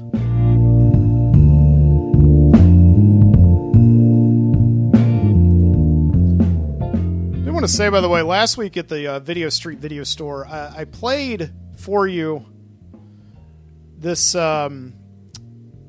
teenage anti-sex video, or it was like a sex education video from the 80s called How Do I Know If I'm Really in Love? And this commercial, or this video starred Jason and Justine Bateman, but it also had Ted Danson in it. And, celebrities, especially big ones, that Ted Danson was a big star at the time this video was made. He was on Cheers, which was the highest rated show on television. They have a long history of showing up in these videos, and it's usually for community service. And I thought it was a rumor. I thought it was just like somebody just being goofy, saying that Ted Danson did that for community service. But no, he actually did. He starred in this video, this teenage sex education video in the late 80s called How Do I Know If I'm Really in Love? Because he had like a number of unpaid parking tickets in Los Angeles. So the court ordered him to go and be in this video. So you can watch that whole video online. How Do I Know If I'm Really in Love on YouTube. So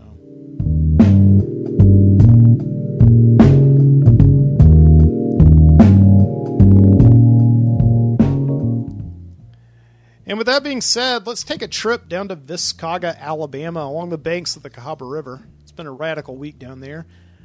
This week, we're going to continue a story that we began last week about Jim Keating. Young kid in his early 20s, just out of getting his bachelor degree, and recently broken up with from his girlfriend Riley, having nothing to do during the long summer days in Viscaga but sit around and wait for Riley to come back. Wait for a school to hire him on as a teacher. Wait for an acceptance letter to graduate school.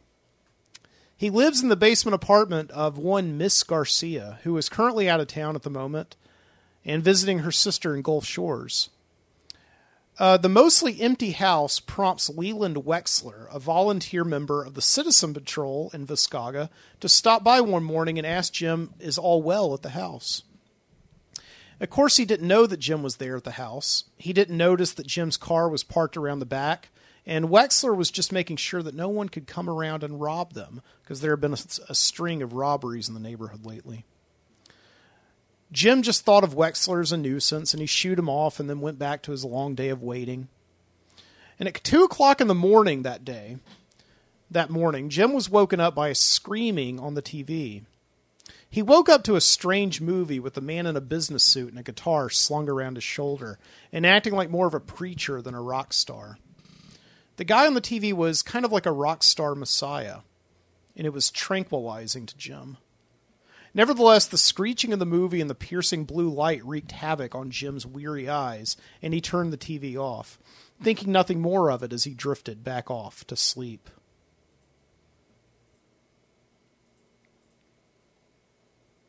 The next day, Jim couldn't get the movie out of his head. He wanted to find out what it was, but the guide only said that it was paid programming, which confused him. It was definitely a movie of some kind, so he went down to the Video Street Video Store, where the geeked-out clerk behind the counter, Maureen, for once couldn't help him. She knows that all there is to know about movies, even publishes her own popular fanzine called Movie Mad and Psychotic, but she couldn't help him when he described the movie to her. She did suggest, however, that she check with a guy named Sully, who's basically a shut-in. He lives in his house all day, taping TV for various religious watchdog groups who help people who get screwed out of money. So Jim takes off for Sully's, fighting with his car along the way, which is a beat-up old Dodge that Riley's disapproving father sold him last summer, which won't crank on the first turn of the key and takes some doing. Along the way to Sully's house, he meets up with Shauna at an intersection where he's stopped. Shauna pulls up in the next to him. She's in the passenger seat with a guy who can't keep his hands off her. And she's a radical kind of girl and ends up asking Jim, can she jump in with him? Maybe give her a ride back to her house. Together they head over to Sully's. Shauna agrees to do that because she's got nothing else going on. But she gets freaked out by the shut-in named Sully's creepy collection of childish memorabilia from the 50s, including a recreated down to the square-inch mock-up of Sully's bedroom from when he was 5 years old. Sully brought Jim into the room that was full of movies and videotapes where he taped TV endlessly, and he showed Jim the tape of Channel 6 at 2 a.m. from the night before, and the movie was not there. It was not the movie Jim was looking for and increasingly become obsessed by. Instead, it was just a paid programming kind of a thing, a preacher sitting in front of a television asking for money. So as it turns out, the movie didn't appear on Sully's feed at all, so Jim is obviously confused by this. And we're going to pick up with him after he drops Shauna off, and Shauna asks Jim to come into the house, but Jim sees it as a bad idea, and he knows that it'll be a mistake to go in with somebody else so soon after Riley's broken up with him. And he gets in his car. Instead of taking the right turn out of Shauna's neighborhood, Jim took the left. Taking a right meant going back into town, going home to the sad basement apartment, lifeless and dim, collapsing in the clutter of dirty dishes and reruns, giving up, waiting for another day to pass. No, Jim, everything that's right is wrong. So he jerked the old car left toward I-65, and from there on to Birmingham. It had been more than a year since he'd been in the city. That day had been graduation day at the University of Alabama at Birmingham. Jim and Riley sitting in their green and gold in Boutwell Auditorium, stealing glances at each other across the room from their alphabetized posts, grins that said, "I can't believe we made it," and waiting patiently in their caps and gowns for their names to be called. Jim was perhaps a little more patient than Riley that day, because he had no idea really what would come after this. All he knew was that Riley was coming home with him to Viscaga, and she would trust him to know what to do after that. She had trusted him a lot back then, even if her family didn't. She had trusted him that it was justified to stand up to this family of hers. He had said to her, "You're a grown woman now. If you can graduate college, which is something that is statistically improbable in today's society, then you can make whatever damn decision you want to make." And then he gave her the coup de grace, which now made him cringe every time he thought of it. He said, "You don't owe your family anything." Nice going, Jim. What a thing to say to a girl who trusted you. A girl whose family put her through college and paid for her apartment and covered her every credit card transaction. What kind of a jerk brings her out of all that and back to Viscaga, a place of dead-end jobs at stores called the Shoe Stampede, and a social scene that consisted of Little League baseball games, church picnics, and cow tipping? The only logical thing he had done in that whole ill-conceived endeavor of moving back home was to get them a place that wasn't under his parents' roof. Of course, the prospects were slim in Viscaga, and it was either a $250,000 ranch house or a trailer park. After a few weeks of looking, they settled for the best option in between, the basement abode of Miss Garcia, which came with a full kitchen and use of the washer-dryer 2 days a week. And there they had settled and set, while Jim sent out applications to schools, and Riley sent out applications to clinics, and they waited for their lives to begin. Now, a year later, Jim was back in Birmingham, a place where he once lived and knew people, and in which he always felt miscast, like he should be in better shows and would be someday. Hell, everyone he'd known had felt the same way. It's just that now he was back, and they were gone. Birmingham was a town of ghosts. As he turned off the interstate, his body seemed to take over for his wandering mind. It steered his hands on autopilot down the avenues and boulevards, coasting through the greater metro area. When he pulled into a visitor's space in the parking lot of the TV station, it took him some time before he remembered why he had come here to the top of Red Mountain. NBC to the left of him, CBS to the right, and antennas towering over him like great steel monsters. When he finally came to and ambled inside, he was slow, like his skeptical mind was sure that nothing would come of this, and that this was almost definitely a distraction from the more immediate problems in his life. But when he saw the receptionist look up at him and smile, he smiled too. Maybe this was worth something after all. Maureen had laughed, and Sully was clueless, but this lady looked like she had answers. "Welcome to Channel 6, she said. "Can I help you?" "Hi, Jim said. "I was watching TV last night, and you guys showed this movie real late, around 2 a.m. I just wanted to know what it was." "No problem, let me just see." Then Jim watched her pull out a thick binder with the Channel 6 logo on it and flip through pages. His spirit sank. This was just an internal copy of what was already in the guide. "Yeah," she says. "It says here paid programming. Yes, it was called Peter Popoff's Miracle Healing Water." She looked up and smiled, expecting him to do the same. "That's not a movie. I said I was watching a movie." The lady rolled her eyes around in her head, clicked her tongue, and pretended to think. "That's not what it says here. Are you sure you were watching our channel?" "Yes, I'm sure. I fell asleep watching the Late Show, and when I woke up..." Jim steadied himself.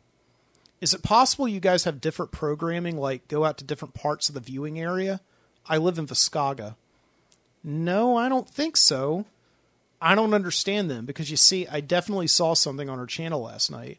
It was an old black and white movie from the 60s about a preacher with a guitar." "Do you know the name of it?" "No, I don't know the name of it. If I knew the name of it, I wouldn't be here." The lady's smile dropped from her face. "I'm sorry," Jim said. "Look, can I talk to your manager?" "The station manager?" No, I'm afraid that's not possible." "Why not?" "Because it just isn't," she said. "He doesn't answer questions about our viewing schedule. That's why we put it in this programming guide." "What about hackers?" "I'm sorry?" "Hackers, they hijack your antenna and send out their own feeds. Is that possible?" "No, I'm afraid it isn't." "Well, how do you know? Maybe I can talk to one of your engineers." Jim stepped around her desk and peeked down the hall, where there was a busy newsroom of people in ties running back and forth, hands full of papers and clipboards and tapes for broadcast.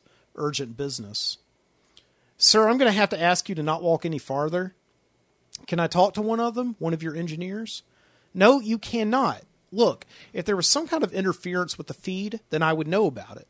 You see this phone? Every day I get hundreds of calls from viewers about the smallest detail of our broadcast. I get calls about the hairstyles of the news anchors, angry people who don't like us superimposing a severe weather map over their NASCAR. Shoot, I even got a call once about a fly that wouldn't move off a lady's TV. If there was a problem with last night's programming, I would know about it, because somebody would have called in by now. But I'm here. I'm calling in about it. Can't you see that?" "Yes, and you're the only one. I'm sorry, but if it's not in our guide, then you didn't watch it on our channel." Disheartened, Jim left the building, feeling the cold eyes of the receptionist watching him go. He walked back to his car, and again he thought of next steps. There had to be next steps now. He wasn't in Viscaga anymore. He had come too far, and there had to be next steps. Finding a napkin and a broken pencil in his glove box, he began to make a list, mulling over in his mind every video store in Birmingham he knew, every second-hand pop culture merchant and thrift store, every bookstore with a video section and a geeked-out clerk who he could talk to. When he stopped writing, he thought of the lonely basement apartment of Miss Garcia, who was still in Gulf Shores and wouldn't be back until next week. He thought of the cold pizza in the fridge and the 2 bottles of Rolling Rock he had left, and the tepid water in the inflatable pool, and he looked at his wristwatch and saw that it was now 4 o'clock, time for Judge Judy endlessly being interrupted by Alex Trebek shilling for Colonial Penn. Then he found a second wind of motivation and wrote down some more stores. When he was finished, he propped his napkin list up on the dash, and he turned the keys. Nothing. Just a cough from the engine, and then silence. He turned the keys again, and still nothing. By now he had come to expect this, but this time it was more urgent. This business with the crappy Dodge Riley's uncle had sold him last summer was keeping him from his day's destiny, and the hot sun beating down on him wasn't helping either. He hadn't needed the battery fan since dropping off Shauna, the fast wind sweeping by him on the interstate before being enough to keep him cool. But now, in the shadeless parking lot of the TV station, he desperately searched the car for it. He realized quickly that Shauna must have taken it. Whether it was on purpose or accidental didn't matter. It was hot. He admitted defeat and opened the door for air. Then he took the keys out of the ignition and waited 5 seconds. Then he put the keys back in and turned. Success. The engine sputtered to life. Maybe, he figured, the car just needed a sneak attack, like hunting an animal, camouflaging yourself in the brush and making it think you were gone. Jim had no idea why he'd conjured that analogy. He'd never been hunting a day in his life. Relieved, he closed the door, rolled down the window, and headed down the mountain and into the suburban sprawl outside Birmingham. He began with the chain video stores first, his hopes low as these places mostly carried the new releases before they retired them from the gallery, then the previously viewed sales racks. What classics they did have were the ones everybody knew. The Alfred Hitchcocks and the David Leans, Singing in the Rain and Bringing Up Baby, the usual suspects. He drove from movie gallery to movie gallery, blockbuster to blockbuster, and to the one Video Express still left out on Valleydale Road. Leaving his car running, he sprinted inside the stores and through the aisles of tapes, not knowing what he was looking for. Just a picture of the preacher with the guitar, maybe, or some other missing visual piece that fit his part of the puzzle. There was nothing. Mostly, he skipped talking to the clerks, who were just there as a job and apt to ignore his plea and robotically suggest whatever multiplex bullshit was a new release that day. But sometimes he asked them, the ones who were pale and skinny, or pale and fat, with disheveled hair and weird tattoos, who looked like they'd been inside most of their lives. Channel 6, 2 a.m., he told them. Channel 6, 2 a.m. They had no idea either. They just asked him if he'd checked the guide, and Jim restrained his frustration each time, saying nothing as he exited the store. He hit up the second-hand stores that sold videos next, the thrift shops with more ragged clothes and soiled tennis shoes, and the gimmicky, broken exercise equipment of 20 years ago than pop culture. Still, he searched frantically, his eyes scanning the messy rows of tapes, uncategorized and thrown around, their labels fading and in some cases just empty boxes. Why would somebody steal a 50-cent videotape? Jim left these thrift shops dejected, getting behind the wheel of his car to turn the ignition 2 times, 3 times, 4 times, opening the window, letting the hot, heavy air in, sighing and frustrated, then sneaking up on the son of a bitch once again before it finally came to life. Eventually, he ended up at the Galleria, a place where he hoped to finally find an answer, or at least something that wasn't a shrug and a suggestion to check the guide. He had to turn off the car, pulling it to a stop in the parking deck, and realizing it was too much of a risk to leave it unattended in a busy place like the mall, where he couldn't see it from the inside, and there was an army of incompetent Leland Wexler types patrolling the place. Stuffing his keys in his pocket, he walked into the plaza, booming with business on a Thursday afternoon. Unattended kids on their summer vacation ran in mobs around the food court, haphazardly throwing the bills of 10s and 20s their parents had dropped them off with for the day at the food vendors and kiosks selling cheap plastic crap that was as seen on TV. Jim dodged them like a robot on a mission, his tunnel vision targeting the top of the food court escalator, which brought him right to the door of Suncoast Video. It was the one place in college where Jim and his friends had gone to find stuff they couldn't find anywhere else.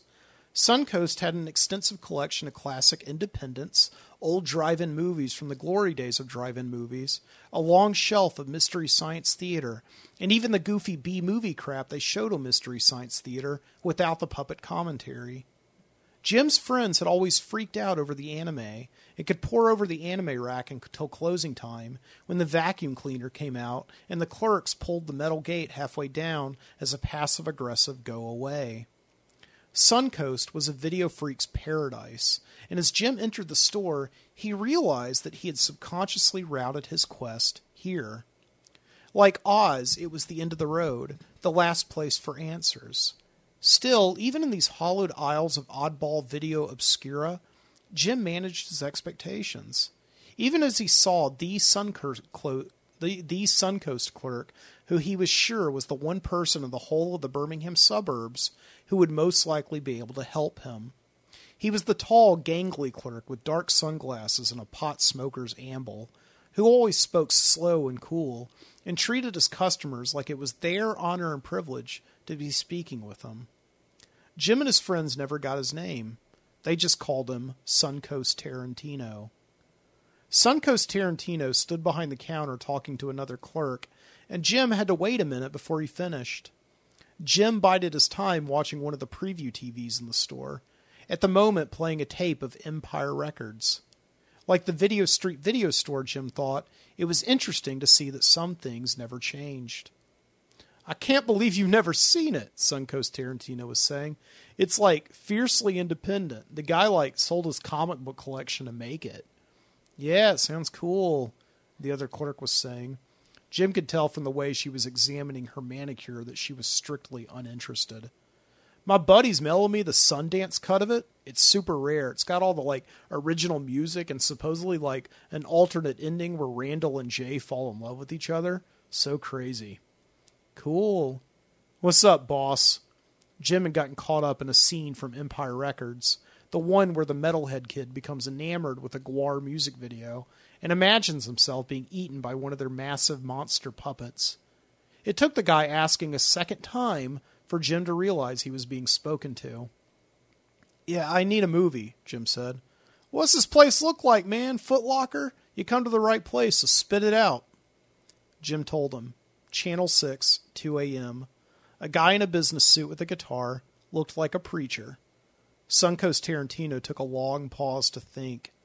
As if for dramatic effect, or maybe just a nervous tic, he tilted his head and hummed like a Buddhist doing a mantra.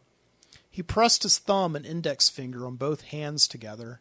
Jim saw the female clerk watch him do the job. Finally, he came back to earth. "You said the 60s? "Yeah," Jim said. "An independent movie. I've never seen anything like it. It was like all the other movies at that time that looked censored and phony. It wasn't like them. There was this subversive quality to it, you know? Like Dangerous?" The guy smiled, like he knew exactly what Jim was talking about. "I think I got exactly what you need, bro. Come with me." Shocked, Jim took a second before telling his body to follow the clerk down the aisle. He was led past the anime section, and through the horror, and along the special interest wall with its adult movie titles covered by tinted plastic tiles. They ended up at the back of the store in a small section of tapes called Employee Picks. He watched Suncoast Tarantino thumb his finger along a section of titles under the header John. Was that his name? John? As John had his back to him, Jim looked in the back pocket of his jeans and saw a book that he noticed sticking out of it. It was the latest issue of Movie Mad and Psychotic, Marine's zine. Seeing this, Jim knew he was out of luck. If Marine had no idea back home at the Video Street video store, then why should the guy who reads what she writes? Suncoast Tarantino turned around and handed a tape to him. Jim looked. "What's this?" he said. "That's Clerks, man. 1992, Kevin Smith. The guy sold his comic book collection to make it." "This isn't what I was asking about, though." "Yeah, I don't know what you were describing. You didn't give me enough info. But if you want dangerous, subversive stuff, this is it." They almost rated that thing NC-17 because of some of the stuff they talk about in it. Trust me, it's not what you were asking about, but it's precisely what you're looking for. Jim examined the tape. It was black and white with a color title. He looked up at the clerk, who just smiled and nodded, like he was waiting for a thank you. He began to hand it back and say thank you, and leave the way he came. And what, drive back to Viscaga, with nothing but an empty hand and no gas? "How much?" Jim finally said. Suncoast Tarantino rang him up, yelling after him as he left, "That shit'll change your life, bro, you'll see." Jim threw the tape carelessly into the passenger seat when he got back to the car, and he took a long breath before turning the keys. This time the Dodge started, the first time, miraculously. Jim figured it must have been the darkness of the parking deck, being out of the sun in a cool, dry place. He drove down Highway 31 toward the city. It was a long way back home. He could have just entered the interstate right out of the Galleria and been on the short route to Viscaga that would have gotten him there in 30 minutes. But something was pulling him downtown, a lingering feeling that he was not done here in Birmingham. In the distance, he could see the sun setting over the thin Birmingham landscape, and a cooler breeze began to blow past his window. Passing through Vestavia, the last suburb before he would enter Birmingham proper, he stopped at a red light and saw in a shopping center next to him one video store he had forgotten. It was a Hollywood Video, one he never went to with his friends because it was a chain, just as good as any movie gallery or Blockbuster, with the same saccharine multiplex bullshit of which college had made them so cynical. Thinking what the hell, though, he pulled into the parking lot and turned off the car. The Hollywood Video was busy with nighttime traffic. Businessmen in suits just getting off work, scanning the family section for something to take home to their kids. High school kids cutting up, calling each other fag for liking this gay movie or that dumbass flick. A police officer patrolling the action section. Jim saw a mother talking to her two young kids through the store, telling them that they could each rent one movie. This gave Jim a flashback to back home when, years ago, it seemed now that his mother had taken him and his sister to the Video Street video store twice a week during the summer, telling them the same thing. Jim would usually rent a He-Man and his sister Licensed to Drive, always Licensed to Drive, with Corey Feldman and Corey Haim, and she would make them draw straws to see who got the VCR first so they wouldn't fight over it. Jim hadn't thought of this in years, even though it had only been, 13 years ago? 15 years maybe? Back then, the only thing that had been expected of him was to sit quietly in the car while his mother drove, or finish his dinner before he could go play in the backyard. He thought of Riley, who was somewhere out there right now. She had had expectations of him, those of an adult who could care and provide for those he cared about. In a dead moment, Jim walked up to the counter, where a clerk was rewinding tapes. "Can I help you?" she said. "Yes, I need help," Jim said. "There's this tape I'm looking for. I've been all over town looking for it. I saw it on TV last night at 2 a.m., this movie. It was on Channel 6, and listen, before I tell you about it, you need to know something. I don't know the name. I didn't see much of it. So please don't ask me what the name of it was or what it was about because I have no idea. And please don't ask me what it said in the guide because that's the first thing I did was check the guide. It just said paid programming, only it wasn't paid programming. Do you understand?" "Sir, are you all right?" "Yeah, I'm all right. I've just been all over town all day and I can't find it. It's never happened to me before where I can't find a movie. That's what I did in high school and college, you know. I watched movies, and I had friends who watched movies, and we talked about them. That's all we did. We went balls deep on them, you know. So if, like, an obscure movie comes on television, I should know what it is, or somebody should be able to help me.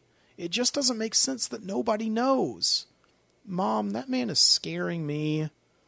Jim, shaking, turned his head and saw that a line of people had built up behind him. At the front was the mother, holding on tightly to her children. Her little girl was gripping her mother's pants for dear life. Behind them stood the cop, a tape in hand, advancing slowly toward him. The cop said, "Sir, can I ask you to step aside, please?" "Why?" Jim said. "Have you been drinking tonight, sir?" Jim didn't answer, but he did as he was told. He crept backward from the counter, all eyes on him, seeing the cop inching toward him. Then he turned around and bolted out the door. Spilling into the parking lot, he landed hard against a car that had parked at the curb, its driver returning a tape in the drop box. The crash hit his knee, Jim feeling his kneecap smack against the hard body of the car. And then Jim moved toward his Dodge, limping and swatting the thick moths as they migrated upward to swarm under the hot street lights. He got into the car and put the keys in, seeing the cops standing in the door of the Hollywood Video, watching his every move. Jim just looked back at him, turning the keys. The engine sputtered and died. He turned them again, and nothing. The cop began advancing toward Jim, his hand on his belt, his hand on something. Jim kept turning the keys. No time for his ritual sneak attack on the son of a bitch. The cop was within a couple of yards when the engine finally sputtered to life, and Jim blindly jerked it into gear, hoping he was in park as he floored the gas and felt himself propel backwards. He didn't look back to see if the cop was following him. He didn't look in the rear view until he was well out of Vestavia and way down Highway 31, turning onto Red Mountain Expressway, which brought him into the city. He didn't come to reflect on what had happened until he exited the expressway, his adrenaline cooling, his heart returning to normal. Now he looked around and saw that he was driving down University Boulevard, quiet at 8 p.m. in early June. To his left and right were the scattered old buildings of the University of Alabama at Birmingham, the Lister Hill building where he had twice flunked finite mathematics, the Hill University Center where he killed time between classes, playing pool in the rec hall, the Education Building where he had taken his major courses. He pulled his car to a stop in the empty parking lot of the Bell Theater. It had once been his favorite place on campus, where, in his freshman year, he had taken an Intro to Theater course as a requirement for his education major, the thinking being that he would need to be creative and sometimes improvise with students. He had been a true believer back then, studying all night and coming to campus every morning at 8 on the dot, despite his first class being at 9:30. College was a fresh start, and he had intended to take advantage of it. Then he came to Bell Theater and met Riley, who was taking the class as an elective. And he met his video freak friends, who wore Evil Dead and Reanimator shirts, and talked about the movies that Maureen had introduced him to back home, when he was lonely at Pratt High School and needed something that spoke his language. And it turned out that something was movies. From there, all bets were off. He still went to classes when it was required, but pretty much avoided UAB the rest of the time. He had opted most during those days to spend time with his friends, ambling around Suncoast or watching movies and bullshitting at their apartments, or falling in love with Riley, somewhere quiet where they could be alone. He left the engine running and stepped out. His knees still inflamed like hell, he limped up to the door of the old decrepit building that was Bell Theater, and wondered if they still kept it unlocked. Once, they had never locked it. Jim and Riley and his friends had found this out the night before graduation, over a year ago, when they came here in the middle of the night, loaded on whiskey and gin.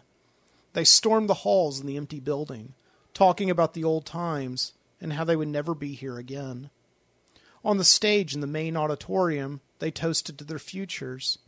Then his friends fell asleep on the stage, and Riley and Jim took themselves up to the catwalk, where they made love and fell asleep. Jim pulled on the door, and the door stayed. He limped around the side of the building and found that all the other doors were locked as well. Then he just sat on a bench on the lawn, his eyes scanning a bulletin board of campus events, a talent show at the Alice Stevens Center, a multicultural day at the Hill Center, a job fair that had happened 2 weeks earlier. Then his eyes landed on one particular flyer, standing out from all the others with its green paper and giant letters printed in a creepy horror movie font. B Movie Night. Come watch the best of the worst. Thursday, June 10th, 9 to whenever, 6200 10th Avenue South. It wasn't the event that caught his eye, but the address, 6200. It was the number that had stuck in his head all day. The number that had guided his quest. Channel 6, he said, 2 a.m. Gripping the flyer tight in one hand, he steered the Dodge with the other through the crowded avenues in the neighborhoods behind UAB. It was a place of townhouses and apartments, and the never-ending parties of students who lived in them.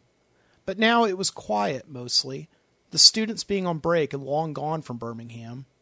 But the eerie silence of the neighborhood soon gave way to the noise of a house party, which had spilled outside into the streets. Jim saw students walking around with plastic solo cups, some of them in monster costumes, and dressed up like heroes and villains of the weird movies they liked. He looked at the numbers of the house, 6200. When he stepped inside the house, he didn't get far before an excited girl who was dressed like Divine in a pink wig and a muumuu stormed up to him with a Sharpie and a name tag. "Virgin?" she said. "What? Are you a virgin?" "That's a weird question. Look, I'm just here to see who owns the house. Have you seen this movie before?" the girl said, pretending not to hear him. "What movie?" "The Howling Seven, silly. Have you seen it?" "I don't guess so." Smiling, the girl in the pink flamingo got up, scribbled the word virgin on the name tag, and stuck it on Jim's chest. "Chill out, man. It's a party," she said, and went off. Now labeled, Jim pushed down the crowded hallway. He passed a dining room where college kids in costumes were doing keg stands, and a bedroom where a bunch of guys were standing in front of others who were seated on the bed and carpet, doing an impromptu performance where they belted "The stars at night are big and bright," and zipping their flies up and down instead of the usual clap before finishing. "Deep in the heart of Texas," the kids cheered. In the living room, the center of the action, was a thick crowd of kids with beers and mixed drinks, watching the movie to which Jim was supposedly a virgin, and laughing hysterically. It was a werewolf movie, no doubt an installment of the Howling franchise, which Jim had never got around to checking out. He certainly wasn't going to make this his first time, because the kids around him were so loud that he could barely make out the sound. In most cases, they were shouting lines before they were said in the movie, and making cracks at the bad dialogue and the acting, and the giant plot holes. Then the scene came where the characters on the screen belted "The stars at night are big and bright," and did the thing with their zippers, while the kids did the same. Jim left the room. In the kitchen, he grabbed a drink from a bucket of ice and drank it alone in a corner while he scanned the party and wondered why he was here. Next to him, a guy was talking enthusiastically to two awestruck girls. "So I've got the script written," he was saying, "and I talked to the head of the communications department, who's going to let me borrow a camera and mics to shoot the whole thing. It's all real legit." "Cool," the girls were saying. Then one of them said, "What's it about?" "Good question," the guy said. "So it's like a throwback to the slasher movies of the 70s and 80s, but it's got a twist, like how all these movies ended with girls as survivors. Like The Final Girl?" "Shit, yeah, The Final Girl, you got it. High five, you know your stuff. That's good." Jim saw the girl smile, and as she felt appreciated. "Well, I was taking this class on feminist theory this past semester, and the professor, Dr. Pendergast, was saying that the final girls of those movies were really like anti-feminist. Like they were just a token for a male-dominated industry that was trying to show that it cared about women's lib and all that stuff. When really all those girls in those movies had to crawl through all this shit in order to survive. And most of the time, those actresses were just made the final girls so they could stay on set longer and the directors could have more of a chance to sleep with them. So my idea is that I'm going to have a final boy, not a girl. It'll turn the whole genre on its head." "Wow, that's cool," the girl said. "I know, right?" the guy said. "So listen, we're having auditions probably sometime next month. I think you girls will be perfect for..." At this, Jim laughed, a reflexive chuckle that was too loud to be muffled by the noise of the party. "You got a problem, dude?" "What, man?" Jim saw that the guy and the two girls were looking at him. "What are you laughing at?" Nothing. It's just that, well, you've got to know, right?" "Know what?" "Oh, come on, man." Jim put his beer down. "You're talking about all this feminist theory and how you respect women, and here you are trying to sleep with these two girls." "I was wanting to audition them." Jim picked up his beer and took a sip. "Call it whatever you want, man." The guy stared at Jim for a long while. He didn't notice the two girls leaving for better conversation. Finally, he said, "That's a very serious accusation. Who are you anyway?" "I'm nobody, man," Jim said. "I used to go to school here." "So what? You've come back to, relive your glory days?" "And not really. Actually, I'm not sure." "Well, let me take a guess. Since you took a guess about me, let me take a guess about you. You used to come to UAB, but now you can't move on. You came back because you don't know where else to go." Jim thought about this and then shrugged. He couldn't argue with him. "I wasn't planning on it. I just kind of ended up here today." "In that case, let me tell you something. Now the guy was in his face. "This place doesn't belong to you anymore, so why don't you go home?" Jim backed away and put his beer on the counter. Then he stepped off and headed for the door. "Why are you limping?" the guy yelled after him. "I ran into a car." "What the hell is it with you, man?" He left the house and walked back to the Dodge, where he found a kid keeled over it, puking on one of the tires. He put his hand on the kid's shirt and laid him down carefully on the sidewalk. The kid belched a word that sounded like, "Thanks," and Jim got behind the wheel. This time, when he turned the keys, there was nothing, not even a sputter with the promise of the engine starting. There was a click from somewhere inside the ignition, and then silence. He tried a few more times, doing his ritual turning, and then waiting, and then sneaking up on it. No luck. 15 minutes later, he sat behind the wheel, thinking, again, of his next steps. Outside, the party raged on. The college kids in costumes standing in their circles, talking, Jim supposed, about their own projects that would make a difference and turn genres and the world's expectations on their heads. They spoke about the world and what was important to them, and Jim guessed most of it was genuine, just like the slasher movie director was genuine inside.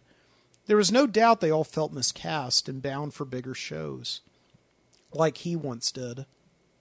Jim stepped out of the car and closed the door behind him, taking his CD player, his tape deck, and the tape of Clerks that the Suncoast Tarantino had sold him earlier in the day. Then he took his house key off the key ring and set off on foot. He left the car keys on the hood. He found a gas station down the street where he called a cab and waited around for it to show up. He bought a Coke and a Zagnut and sat on the curb in the hot night. Around him there was busy traffic, college kids and townies making beer runs. A couple of girls walked by Jim and giggled, and he realized that he still had on the name tag that said Virgin. He ripped it off and waited. It was around midnight when the cab pulled into the driveway of Miss Garcia's on the outskirts of Viscaga proper.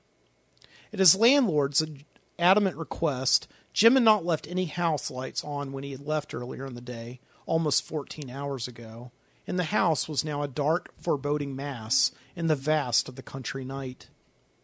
The cab fare came to a steep $52, and Jim paid it with his credit card, another drop in the pit that he preferred to think of as bottomless. He supposed this would be his life now, getting lifts around town in one of the 3 cabs that were in Viscaga. It was either that or borrowing a car from his parents, which would probably mean moving back in with them, as they did not have one they could loan out in perpetuity. Jim stepped out of the cab and checked the mail. There was a thick stack of magazines and junk mail, some utility bills from Miss Garcia, of which Jim would need to pay a portion, but no letter from the UAB grad school. For the first time in weeks, he was indifferent to this. Maybe the slasher movie director kid was right. He had no business back there. His time at UAB had come and gone, and now it belonged to someone else. He unlocked the front door with a key ring that was now a little bit lighter, and dropped the mail on the runner table in the foyer. Walking slow, he headed for the stairs in the basement apartment, but stopped when he noticed Riley's box of knickknacks. It was still sitting by the door from the day before. He'd forgotten to put it outside for her to pick up before he had left. Now he felt a sense of urgency. Maybe she had been by and nobody had been there to meet her. Maybe she had needed something that was in that box, a book she had borrowed from somebody and desperately needed to give back, a crucial piece of information she had scribbled on the pages of a magazine in the box. Well, shit, he said to himself. A minute later, in the basement, he sat on the couch, messy with tossed-around blankets and deep impressions of his body, phone pressed to his ear, and patiently letting it ring. "Hello," a man's voice finally answered. The voice was groggy and slow. Jim looked at the blinking digital clock on top of the TV and realized how late it actually was. "Hello, Mr. Hicks. Is Riley there?" "What do you want, Jim?" "I just need to speak to—" "It's okay, Dad," the familiar voice answered. "I got it." Jim heard one click and then her breathing. It did not sound tired at all, but impatient, ready to hear him, like she had been waiting for this call for a while. "It's Jim." "Yeah, I know. What do you want?" "Nothing," he said. "It's just that I've been out all day and I forgot to put out the box for you." "What are you talking about, Jim?" "You know, I gathered up all the things you had left and put them in a box for you. You said you would come by and pick them up. I forgot to put them out for you today is all, and I'm sorry. If you came by to pick them up, I'm sorry."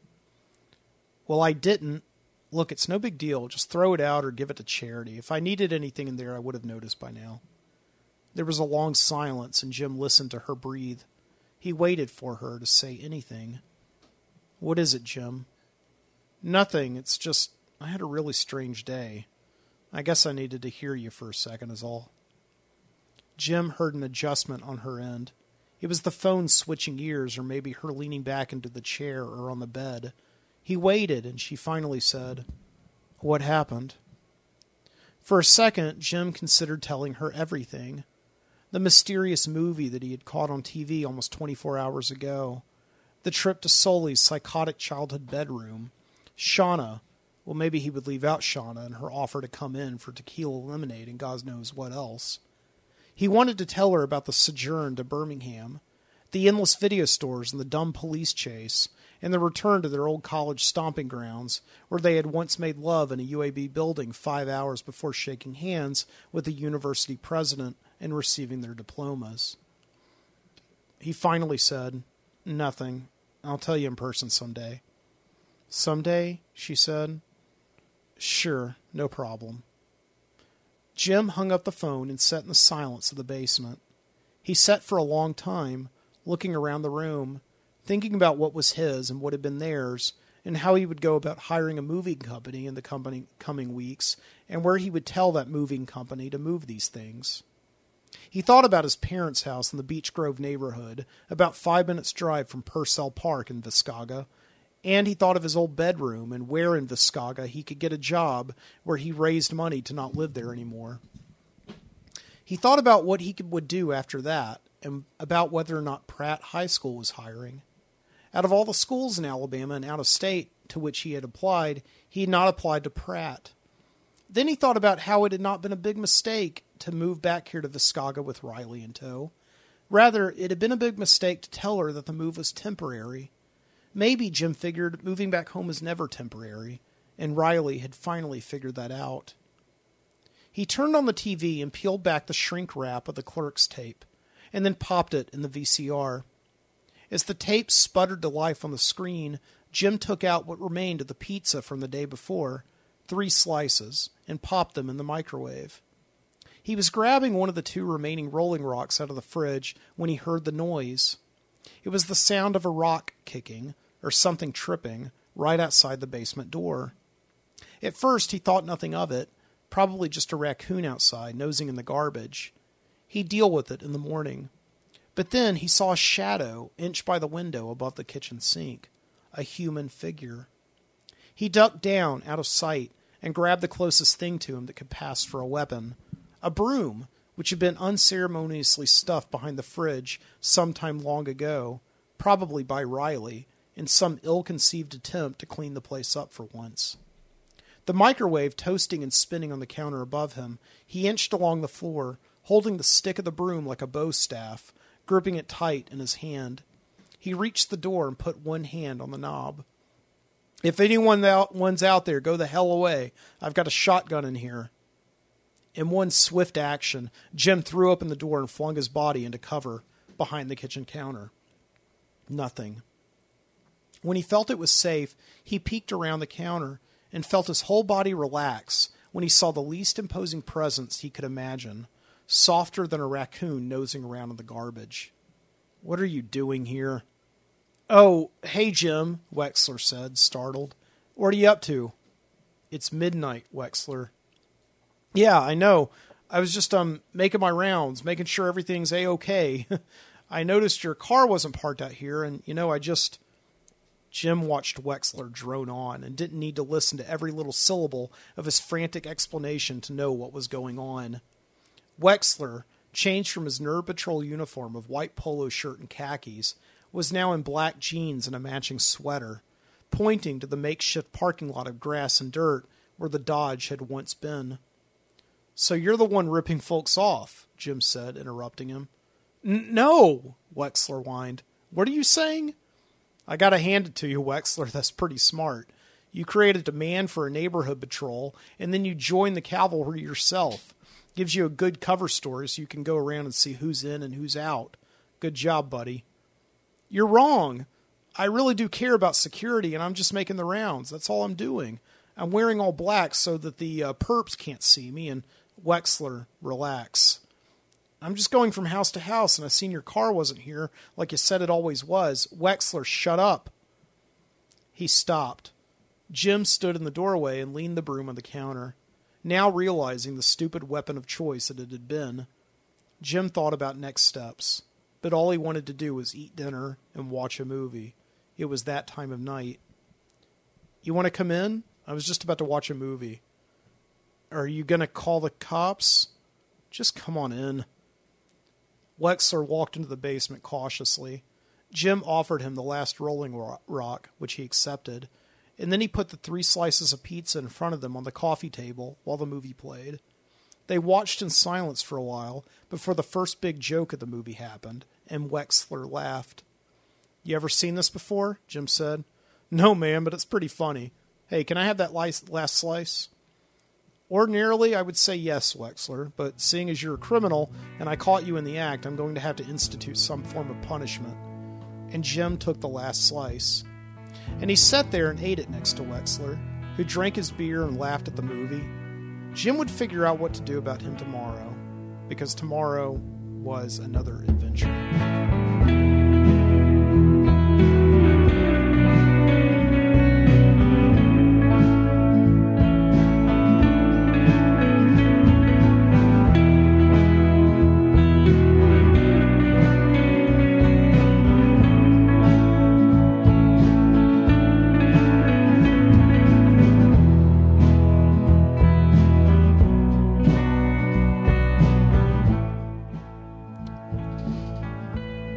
Why do I have to make those things so damn long? Hope you enjoyed Tales from Viscaga, Alabama, our weekly trip to a totally made-up town that takes place in some alternate dimension of our own where video stores still exist.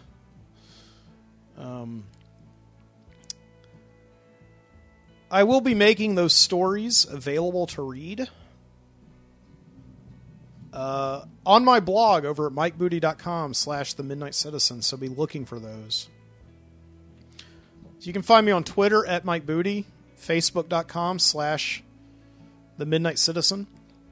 As of course, MikeBooty.com/The Midnight Citizen, as I've already said. And I am also available to download on your favorite podcasting app of choice. I hope iTunes, Stitcher, Google Play. You can find me over at the Overnightscape Underground, ONSUG.com, and at YouTube at youtube.com/Mike Booty. I'm everywhere. The moral of the story: if you were still awake, I think the goal of those stories is to put you asleep, to sleep. You know, if you actually listen to that whole story, which I think took me about 45 minutes to read, and added on to last week's story, which is another 45 minutes. It's a long one, you know. There's something wrong with you, but I'm glad that there is. You know, that's what this show is for. It's who this show is for. It's for people that have problems. It's 2 o'clock in the morning. I'm going to get out of here. Until next time, keep your eyes open.